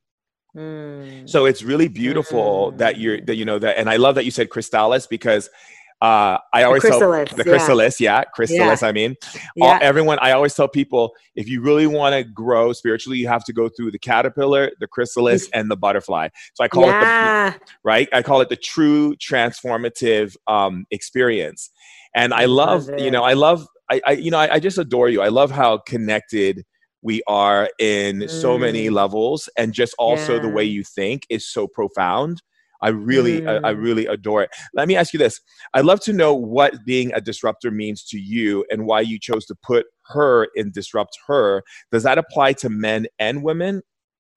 Yes, that's a great question. I mean, so the word. So I actually wrote a page about that in the very beginning of my book. I started with a note to you, and I said, the next page is a note to men, and I said, Disrupt Her has her in it, implying it's written for women, but he is within her, much like man is within woman. The Bible speaks of man, Aristotle writes about man, and even Viktor Frankl wrote Man's Search for Meaning, and yet women read those texts too, don't they? So why can't we say her and woman and have men read it too? We can. This book was written by a woman for women, but it's meant to be read by all humans. So when I refer to her, it does include you too, if you so choose. And so that's it. It's like man is within woman. He is within her. We're all human beings doing the darn thing. We all want to disrupt, our own lives, to live our most passionate, lit up experiences. And, while we're here for a short amount of time, and I think to really change the narrative around, you can only read, like women can read men's books, but men can't read women's books. Like, this isn't a woman's book. This is a book about disruption. I wanted to put her in the title because that's disruptive in that, like, I want everyone to read it, even with the word her in the title, because he is there too. I love that. It was brilliant. I love it, love it, love it, love it, love it. So seeing that you built multiple successful companies, Miki, that have tackled taboos and head on, for what's necessary to like really stand up and say, like, here's something that is needed, even though it makes you uncomfortable, right? So you're changing the conversation of female hygiene and health and environmental sustainability. What are some of the lessons that you can share with people who are going through transitional time at this point in their personal life and business life? Yeah, I mean, I think this coronavirus, Blackout 2020, I think it's a really, really, really powerful time to start anew and to like fresh slate and to look at the world with a fresh pair of eyes and say, okay, like in my first book, Do Cool Shit, my first book I wrote was called Do Cool Shit, and the subtitle is Quit Your Day Job, Start Your Own Business, and Live Happily Ever After. And the first thing I ask people to do is ask themselves 3 questions before starting anything. And the first question is, what sucks in my world? Like, it has to start with them. The second question is, does it suck for a lot of people? Like, if it sucks for me and a lot of people, then I need to solve this problem. And then the third question is, can I be passionate about this issue, cause, or community for a really long time? And so while we're in this moment of penance, where we're sitting at home and really pondering what we're doing with our lives, why we care about what we care about, what we're interested in, to really ask ourselves, okay, what are some of the things I complain about often? For me, it was having period accidents at the time, and now, and then asking other people, do they have period accidents? And then it became about going to the bathroom. When I had my very acute hyperthyroid condition at the time, I was going to the bathroom up to 8 times a day and having to jump in the shower because they were like not clean poops. And it was like, I had to it was a whole thing. And so I had to jump in the shower constantly. And it was just a time consuming, really resource heavy experience until I discovered bidet, discovered it for my life. I had, I grew up knowing about bidets, of course, with my parents being Japanese and Indian, but didn't really have one. Love bidets. Yeah. And so so for me, it was like, oh my God, like, a bidet attachment can easily clip onto your toilet and turn any toilet into a bidet in 10 minutes. That's an incredible value proposition. And that would help. It helped completely change my life, helped completely change, like, feeling clean and feeling fresh and feeling new and feeling confident. And I realized that it sucks for a lot of people. 30 million people suffer from chronic urinary tract infections, hemorrhoids, anal fissures, anal itching, GI issues, bacterial vaginosis. Like, all of these things can be alleviated and can be supported by just this fresh spray of water instead of using dry paper. And so it's the problem for a lot of people. And so what sucks in my world? Does it suck for a lot of people? And the third question is, can I be passionate about this issue, cause, or community for a really long time? For me, I'm really passionate about changing culture. I'm really passionate about breaking taboos, things that are uncomfortable to talk about. I'm really passionate about saving the planet. To date, we've helped save over 2 million trees. We're getting flushed down the toilet as toilet paper, with my bidet company, Tushy. And, we've helped, save so many resources that goes into making toilet paper, killing trees, the billions of gallons of water required to press the paper down, the production of the plastic to wrap it, the gas to bring it to the warehouse and ship it. It's a whole thing that can just be completely eliminated by just using, you buy our $79 product one time, you attach it to your toilet in 10 minutes, and boom, it sprays your butt, and you've now, pretty much eliminated toilet paper. We have organic butt towels to pat dry, or you can use 80% less toilet paper. We have organic bamboo toilet paper, so you don't have to cut down trees at all. Bamboo grows up to 39 inches a day. So it's like a weed. So, it's like, I can be really passionate about solving the environmental problems. And then I'm also really passionate about fighting the global sanitation crisis, that is affecting billions of people on the planet who don't have access to clean toilets, who are insecure, in the way where they go to the bathroom, especially girls and women who, right now, they have to often hold in their pee and their poop, wait till nightfall, walk miles away to relieve themselves. Yeah. When you're holding in your pee and your poop, you're getting UTIs, you're getting all these gastro issues because it's not good to hold in your pee and your poop all day, all day long. A lot of women and girls don't eat enough food or drink enough fluids because they don't want to have to go to the bathroom, so they're often dehydrated. It's all these things because if they go out and poop in the open, they're going to get raped, accosted. Yep, that's a big issue. It's a huge issue. And so this is happening to, hundreds, it's billions of people and hundreds of millions of girls and women. And so, if not more. And so, it's a really big issue. And to date, we've helped, over 50,000 families, almost 60,000 families gain access to clean toilets in India so far. And so, and we want that number to be in the millions. And so, we've helped build toilets in India through our partnership with Samagra. And so, what I'm really passionate about is really solving a problem for me, solving a problem for other people and the planet, and also then having a give back where, all the money that we're making is not just going into my pockets, but it's being recirculated. I talk about in my book Disruptor about how, things like if objects are just standing still and just staying on your mantelpiece to collect dust, it's dead. And same thing with money. If you're just collecting it in your bank account and it's not being put to work or to use, then it's basically dead. I mean, you have to have some savings, but outside of that, it's like people who just hoard stuff and hold money, hoard all their things, is doing a disservice to the circulation and the energy that it can create. And so for me, I love the idea of taking some of the proceeds and bringing it back into the world and letting it continue to be circulated by building toilets and really circulate and creating a world that I want to see, the world that we want to see. And so that's what I think is really propelling my businesses forward, is that it's not just, an endeavor to make money, but it's really an endeavor to create a circular, ever positive spiraling experience.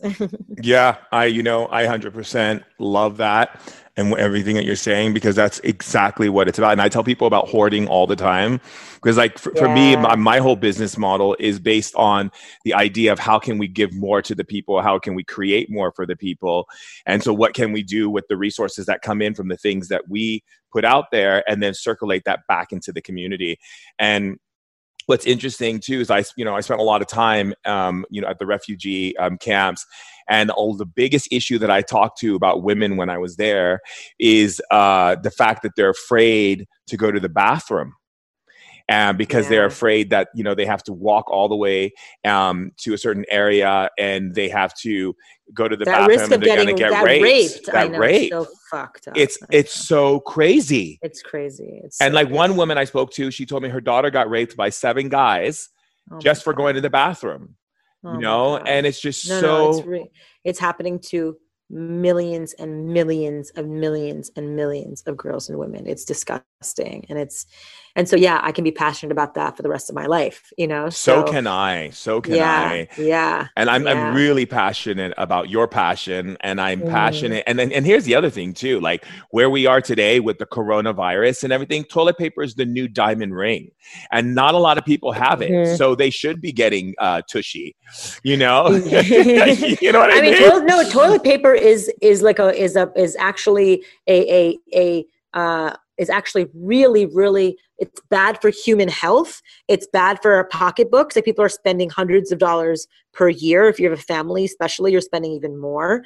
You're spending, like really, really important natural resources. You're killing trees, life-giving trees that give us oxygen. I mean, toilet paper is a lose, lose, lose, lose situation. Whereas, using fresh water is life-giving. It's, you're using only a pint of water, instead of a toilet paper roll, which, by the way, a toilet paper roll requires 37 gallons of water just to make one toilet paper roll versus using a pint of water. So net in a week, you're actually saving 55 gallons of water per week by using a tushy, by using a bidet instead of using toilet paper. So it's just like, it's just a no-brainer, I think. And so, But like people are fighting right now. The reason why I'm calling it the new diamond is because people are literally freaking out that they have no toilet paper, as if this is like the new diamond ring that everyone has to get, or the new thing, that like new car that's on the thing. Toilet paper has become that huge commodity for everyone, but they don't realize that commodity, because like I've been, you know, I just now got this house here in Los Angeles, and you know, and I said to my assistant, I said, I want every room in the house to have, you know, a bidet. So she's been researching and getting it because we just got back in town. She's researching and looking and looking and looking. So I'm really glad that this conversation came up, because now I can go and keep it in the family. But the cool thing is that, and she goes, well, why? Why don't we just buy a bunch of toilet paper? And I'm like, no, because toilet paper may not even be available, but also it's such a waste. It's such a waste. It's such a waste. And honestly, because of coronavirus, I think everyone is starting to realize that, like, oh my God, I'm just over consuming. Let me just bring into my home just what I need, and not have to go to the store more than just enough times. And I think this is a call for people to think a lot more sustainably, to think a lot more in the realm of, you know, let me buy reusable products, not single-use products, because, you know, I'm realizing that I'm home that I'm just such a waste, you know, like you said. And so, I think the mindset towards reusables are going to change too. And I think it's such a good thing for the planet and for people and for their pocketbooks and for the energy of the world. It's just better. Absolutely. It's true sustainability. And I think that. So check out. Oh, and by the way, don't go to tushy.com. It's a very graphic porn site. Go to hellotushy.com if you have decided to check it out. Great. I'm going to send everyone, I'm going to tell everyone to go to Tushy. And then they're going to be like, Shaman Durek, are you kidding me? Like, what is this? I know. What are you trying to say? I know you like shock value, but what are you really trying to do here? That's fantastic. It's good. So tell me, how can people find you, and where your book is, get in touch with you? Yeah, I mean, you can definitely check out my book, Disrupt Her. You can buy it on Amazon, Barnes & Noble, all the booksellers. You can, if you ever want to message me, you can either DM me on Instagram at Miki Agrawal, or you can go to my MikiAgrawal.com. And on my website, I actually have, if you subscribe to I have a thing called 52 Moves in 52 Weeks, where you basically every week you're going to get one disruptive move. It's free, based on my, almost 20 years of experience as an entrepreneur, having built, thanks to Tushy, all my businesses. I'm in just it's every week, I'm asking the person to take an action that's towards disrupting their lives for the better. And so I definitely urge everyone to check it out. Just go to MikiAgrawal.com and you can see the subscribe page and subscribe there. And then if you want to check out, if you want to check out Tushy, just go to hellotushy.com. Fantastic. Yeah. I love you so much. I'm so appreciative for you on the planet. I really am. Yeah, we need just more conscious people like you who are just aware of, like, how do we lighten this load? How do we subtract? How do we get into a place where we're not having to do so much, and yet we're creating a great response with people and the environment? Yeah, totally. That's it. It's like we're kind of making it harder on ourselves than we should be. And I've learned that the hard way. I've always been making it harder for me until I'm like, nope, stop. I'm stopping. I'm calming. I'm resting, and then I'm feeling. That's it. I love it. Yes, I love it. Thank you, darling, so much for being with us. Hey, Tribe, we're going to take a short break to hear from one of our amazing sponsors, who is Lit Verified. Hey Tribe, I want to tell you how life-changing the products of today's podcast sponsor, BlueBlox, are. BlueBlox offers an advanced lighting filtering eyewear that targets improved sleep and health. Now, I don't know if you know, but sleep is the most important thing you could ever do for yourself. Why? Because it reduces stress, it reduces inflammation, and it allows your brain to be optimized and function. And I truly believe that if you want to have the best start in your life so you can live a lit life, you want to get some good sleep. And when you're well rested, our mind and our body performs at its spiritual potential. To ensure my body gets the sleep that I need, I wear Blue Blocks. And I wear it because I want to optimize my life, and I wear it also because I like blocking out those horrible artificial blue lights that are emitted from man-made lighting and devices. I mean, we don't even realize how much our brain is being activated by these lights. Blue Blocks offers computer glasses with clear lens to combat digital eye strain when working at a computer all day, and also yellow summer glow lens to help combat anxiety, depression, migraines, and low mood during the day. I kid you not, the signature sleep lens improves sleep when worn before bedtime. And if you want to get that sleep so that you can get out in the world and stay lit, stay powerful, and be the lit leader of legacy that you are, you gotta have Blue Block sunglasses. The world leading sunglasses, and they offer non-prescription and prescription sunglasses for readers. So this is really amazing, tribe. So I have to say, they're lit verified. And the best bit is for every pair of Blue Blocks glasses you buy, Blue Blocks will donate a pair of reading glasses to someone in need in a developing world. By taking care of your own health, well, we get to take care of someone else's health.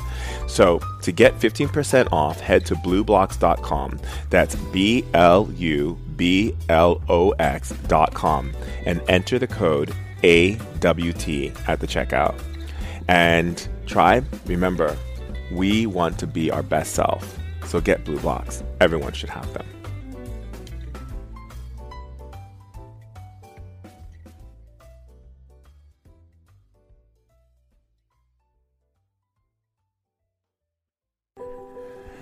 Hey tribe, that was an amazing conversation with Miki Algaron. First of all, I just want to say that this woman has helped me so much in my own life about really looking at things from a different spectrum and seeing the blind spots in my own life where I wasn't able to see it because I was so caught up in so much of what was going on in the world and with press and people coming at me from every angle.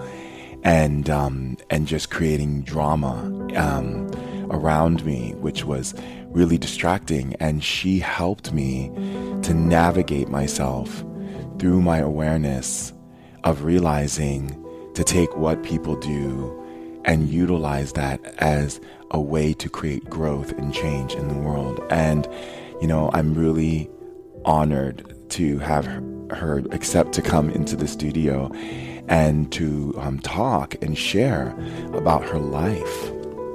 One of the things that what she was talking about is, we have to take action in the face of fear. Where, a lot of times people don't want to take action in the face of fear. A lot of times they want to sit sedentary and just wait for someone else to do it and see if things are going to get better. Or sometimes people will even, join with other people because they don't want to be the only one who's taking that action.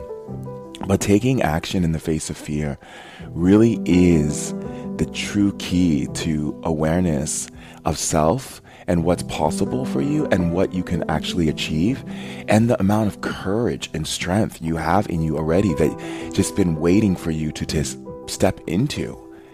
You see, a lot of times in life, we hold on to these principles of awareness that have come from the outside system that dictates to us who we are or tells us who we are based on our achievements and how many accolades we get. But now, today, that's so old paradigm. Today, we need an insurgence of new energy. And that energy is only going to come in when we recognize that the access to true transformation starts with us stepping up for ourselves and what we believe in and what we feel, we need to talk about and share, and for someone like her who she's come from, a lineage of entrepreneurs, and in her great-great-grandfather was a samurai in Japan. First of all, if you know anything about samurais, they are powerful, honorable beings who would even die on their own sword. And that has a lot. There's this state called Satori, And Satori basically means that it doesn't matter what's going on, and it doesn't matter how many distractions are around you. All you can focus on is this one feeling, this one state. And I remember the first time I jumped out of an airplane, I was so afraid of heights. And I said to myself, I need to do something that is so off the wall and so different than what I would ever do, so that way I can access that true state of Satori. And even though it was a challenge for me just to be on a high building and look over the edge, or on a mountaintop to look over the edge, I was like, this is the challenge I need to be able to get to that state. And that's what samurai warriors were about, is that they stayed in one idea, one state, and they were able to move through any obstacle. And the honorableness and the devotion that they upheld in their code was so important. And so when I made that jump out of that airplane, it didn't matter if the bills were due. It didn't matter if someone had called me earlier and it pissed me off, or whatever it may be that triggered me. It didn't matter what was going on in the world. All I was in this state of Satori, was just literally captivated by just the fall, and every sense and everything else went out the door. And that type of power, that type of energy is what we need nowadays, so that we're able to move beyond these limitations and these ideas of lack and separation and fear and, just all this stuff that comes at us from the outer world that is just being, filtered through televisions and other people's mouths as the doom and gloom of our experience on earth.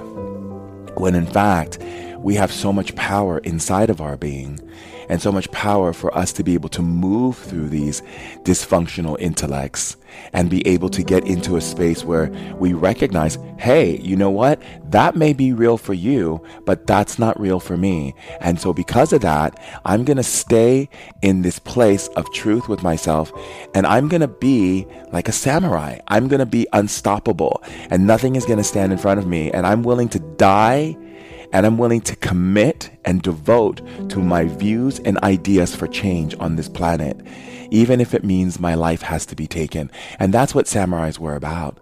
It's like, it doesn't matter, because at the end of the day, do you want to live your life afraid, or do you want to live your life for something you believe in, and stand up for something you believe in, and die because you stood up for it?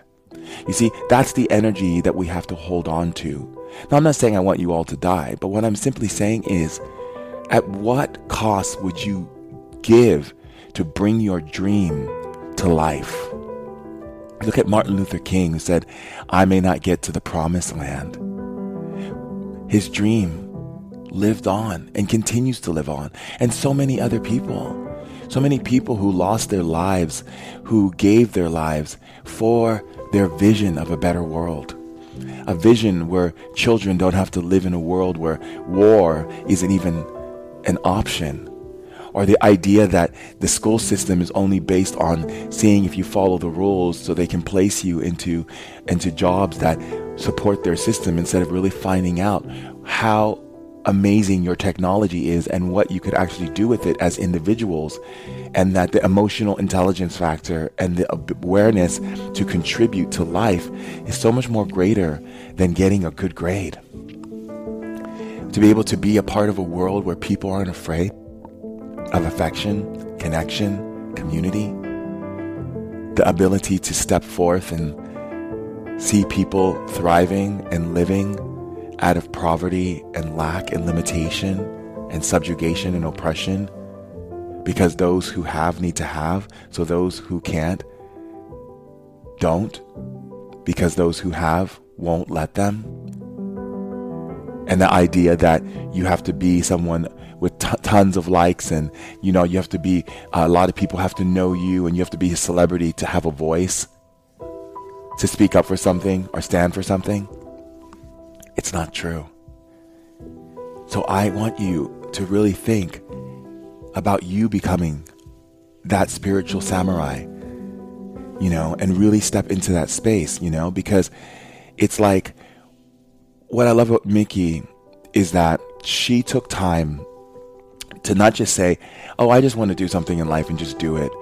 She's like, no, I want to do something in life that's controversial, that's uncomfortable in society, and that is a taboo, and that people don't want to discuss or think about because it's either too dirty or too disgusting, or just you just don't talk about those things on an open table at lunch with your friends. And that's very admirable, don't you think?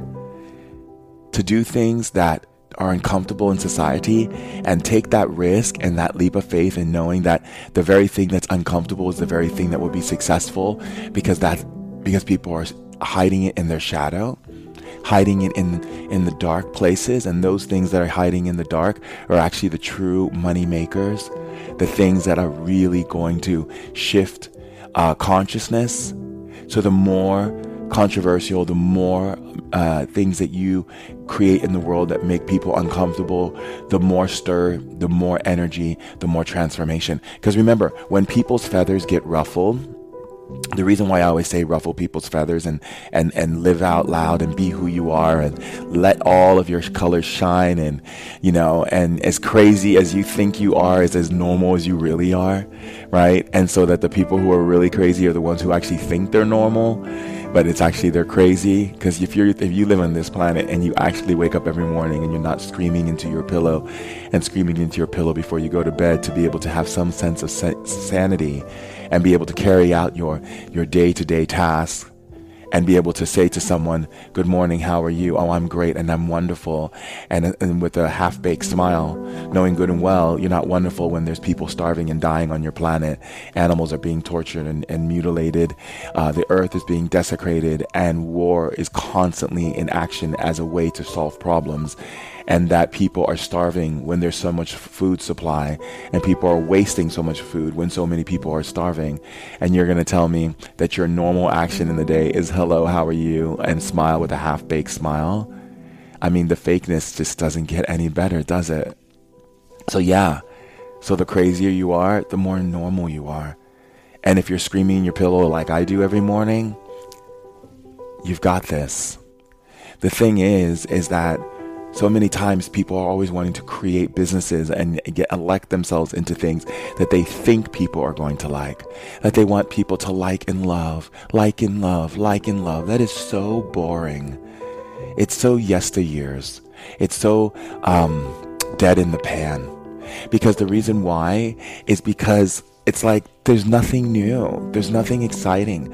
It's the same old rhetoric, the same old regurgitation of like what makes people comfortable. Yay, our business is going to be successful because people are going to be comfortable with what we're doing. Whereas with Mickey, she's like, I don't really care. Let people be uncomfortable. Let the hurricane come. Let the tornado come. Let the wind blow and the storm happen, because that is what creates change, and that is what creates success.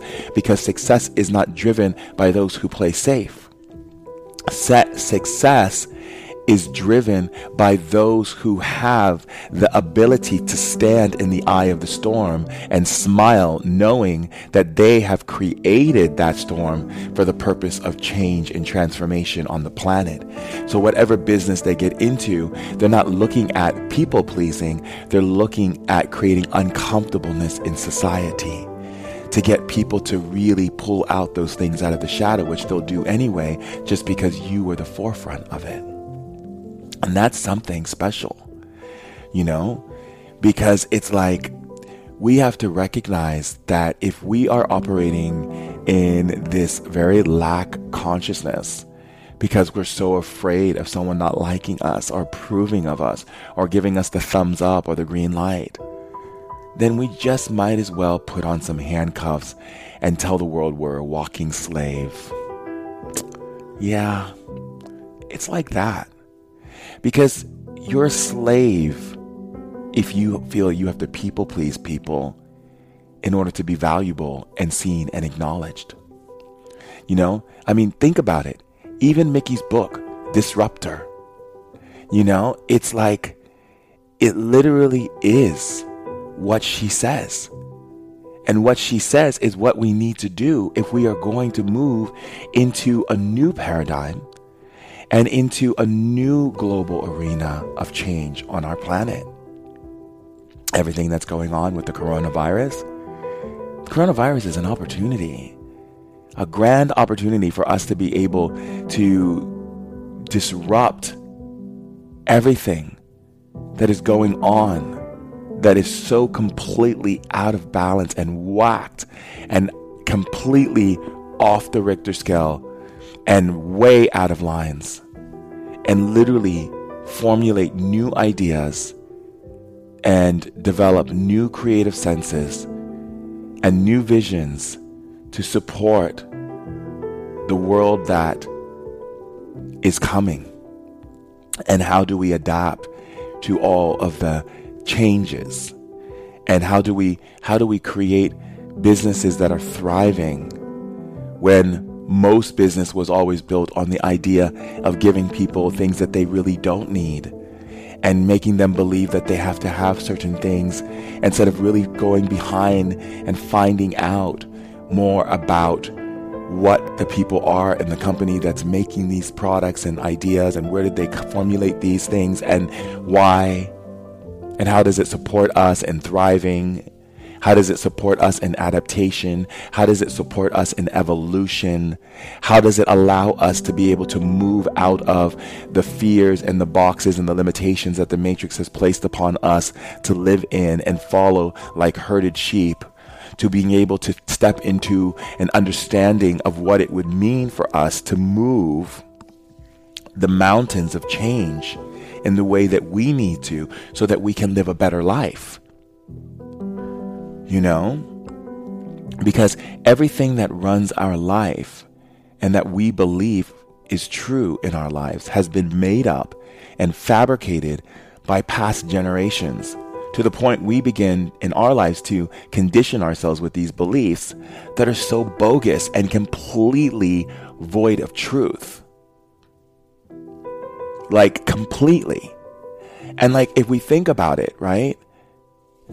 It's like, you know, during this whole COVID-19, we have all been sent home to be with ourselves, forcing us to self-reflect. And yeah, it is a force.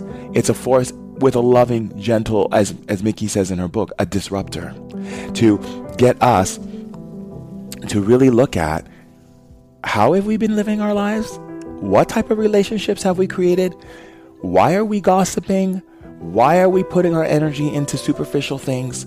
Why aren't we focusing on supporting each other, loving each other, nurturing each other, lifting each other, shifting each other? Why are we putting our energies into these things that do not really have value or substance in our lives? What is the cause of it? And why do we think it's okay to put ourselves into these energies when in truth they're doing nothing for us?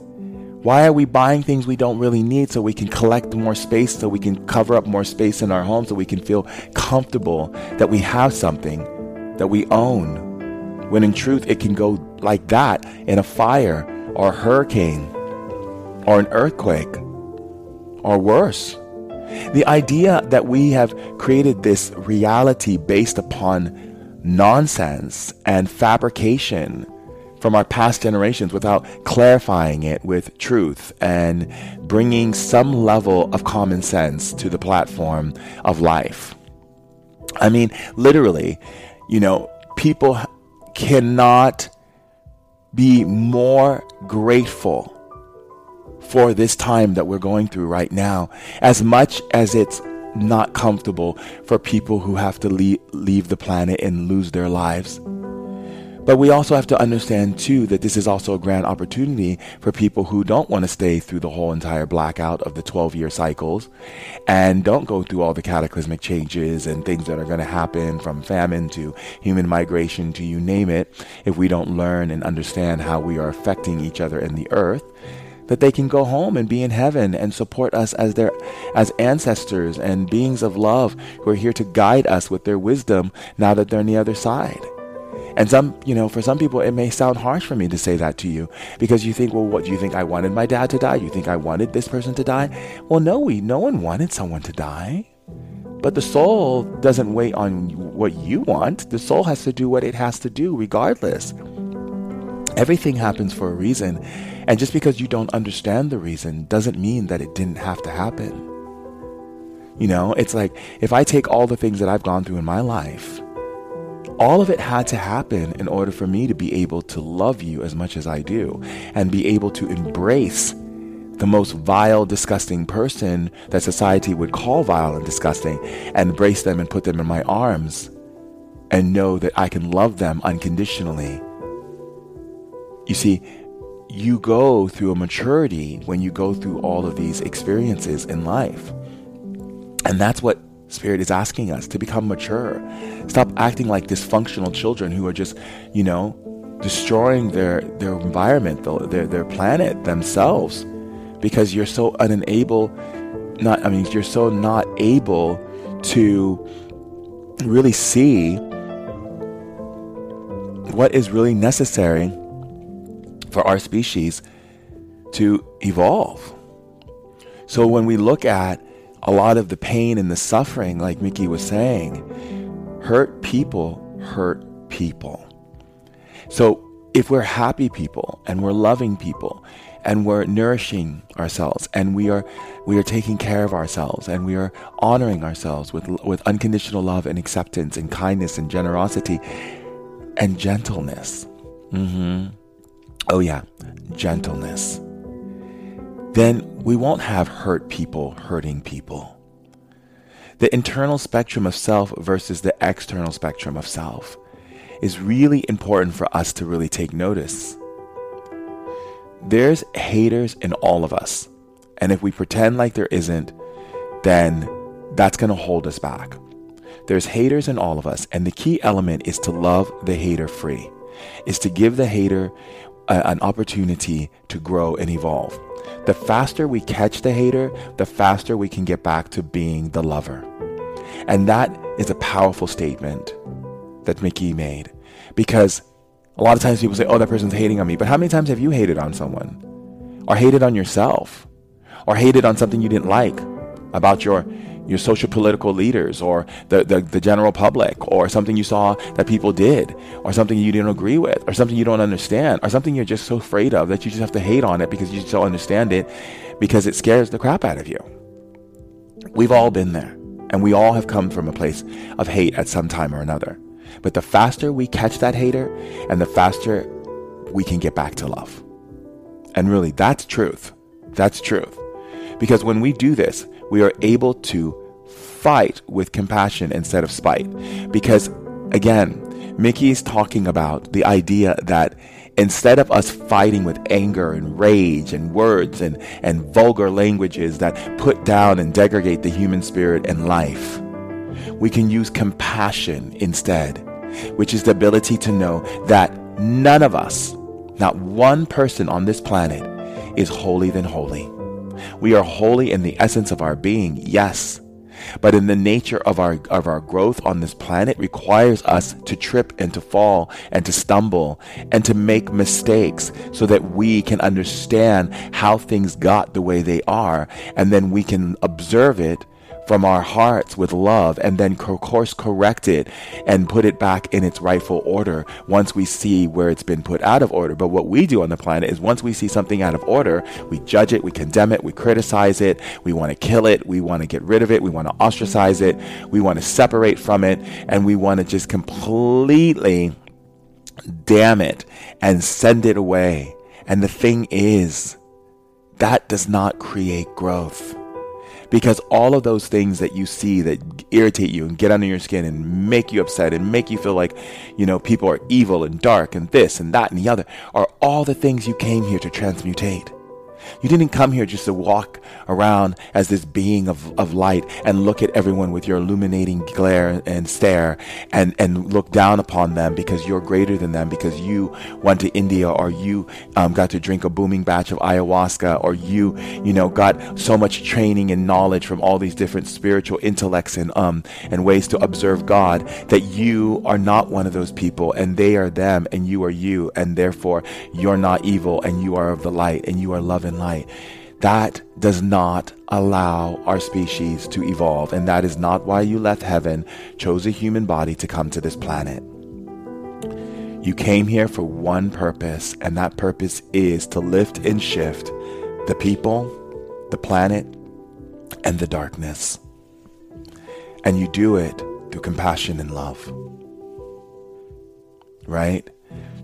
So through the act of meditation and through the act of awareness, as Mickey says, you practice being a warrior gatekeeper of your mind.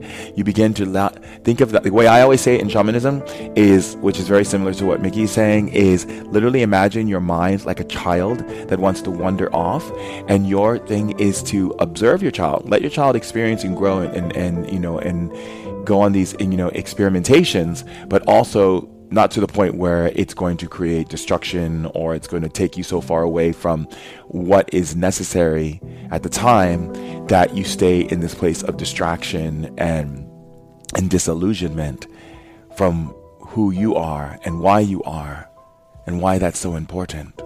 And so, if we think of it like a child, right? A child wanders off and it's like, hey, come back over here, come over here. Be right here with me, right? That allows your mind to learn how to sit in the center and be able to honor that center and hold that autonomy and get out of codependency and really step into that place.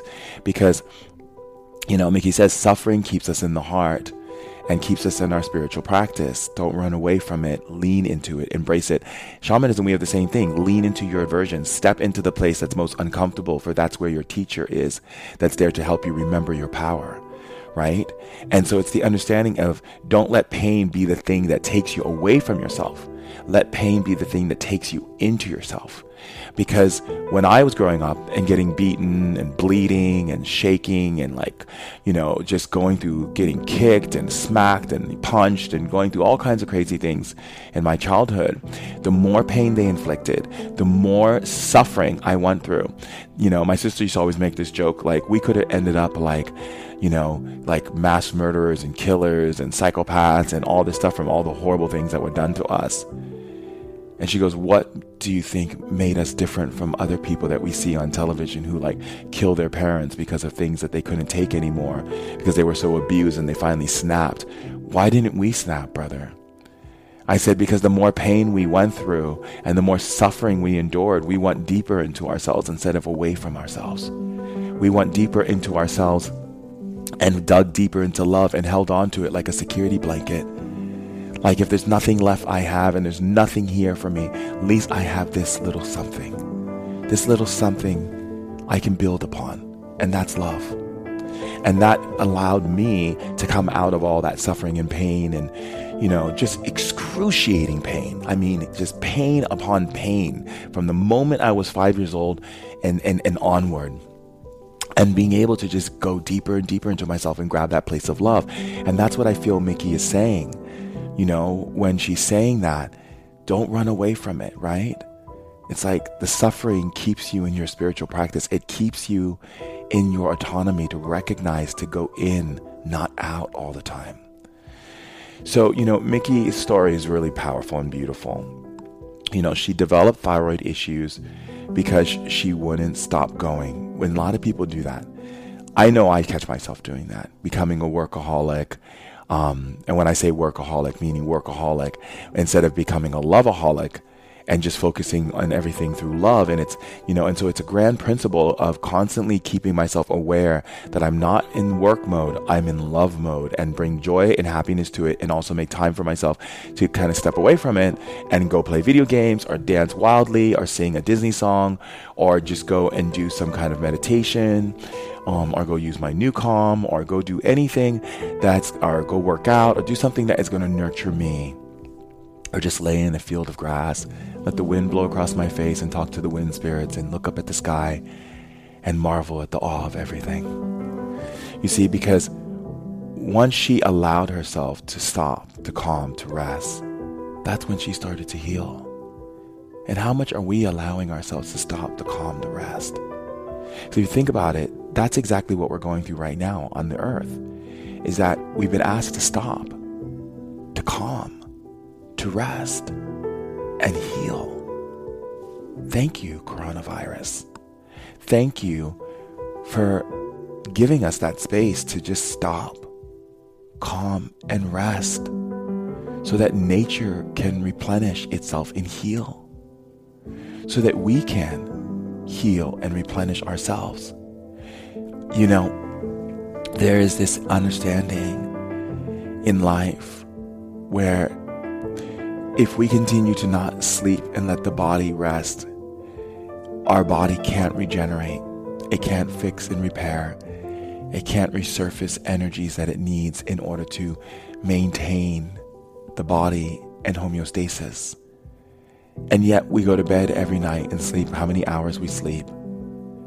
And of course, that's not enough with all of the, all the things that are happening on the planet, the amount of constant aggression that we're feeling from things in the earth, what's going on the earth.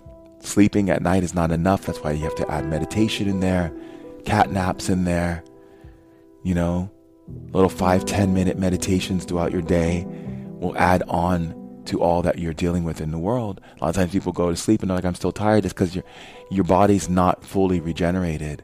It didn't get all that it needs.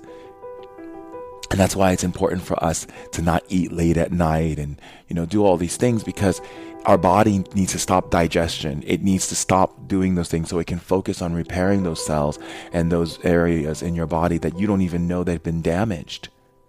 Like your eyes or parts of your brain or different blood vessels in your body. So again, to let it just stop and calm and rest is really important thing, And it's the only way we're going to be able to maneuver ourselves. I mean, when we stopped going out in the world and producing things that we don't really need to produce, the skies got better, the air got cleaner, the animals, got healthier. Nature is now being able to repair. And that's a beautiful thing, and we need to witness it and see it and not run away from it. And I love what Mickey stands for. She has helped 60K families gain access to toilets in India. And, she has focused her whole business ethics and her everything that she does as a way to create a spiral, a way to give back to everyone, herself and her environment. That means that not only is her company aware of what's going on environmentally, it's aware of what's going on with humanity, and it's aware of what's going on collectively and individually, and it's also aware of what's going on spiritually and intellectually. And that's something powerful, right?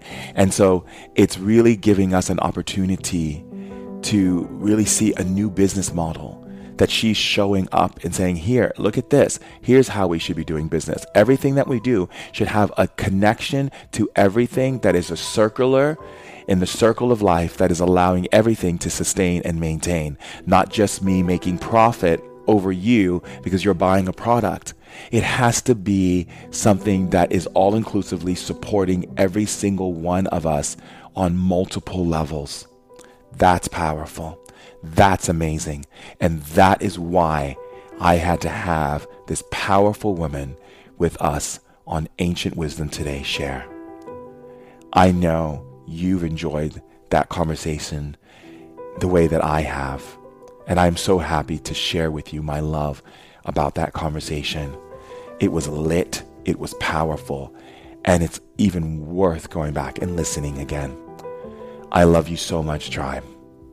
And remember, this coronavirus has made people realize how much of our consumer behaviors have been out of balance and what is important for us to get back in balance.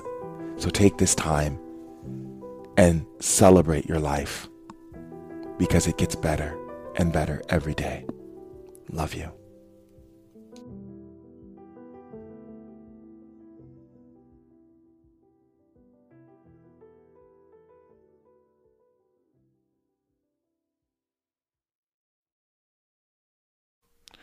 Hey tribe, we're going to take a short break to hear from one of our amazing sponsors, who is Lit Verified.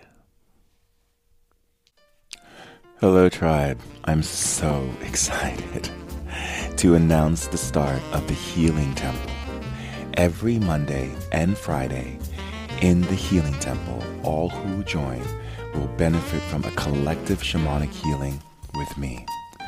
I will be removing blockages, clearing out poisons, and resetting and rebooting for an up level in your life. Healing Temple will be every Monday and Friday, with the first one starting on Friday, May 8th. The drop-in price is $10, and to register, go to events page on shamandurek.com or visit Linkster on my IG. The Healing Temple is there to help all of you thrive and stay alive. See you all there. Love you. Thank you so much for tuning in to Ancient Wisdom Today, Tribe. I love you all so much. And if you want to stay connected, be sure to check me out on IG at Shaman Durek. And if you have any questions whatsoever, please visit shamandurek.com or contact info@shamandurek.com to learn more and remember to stay lit. I love you.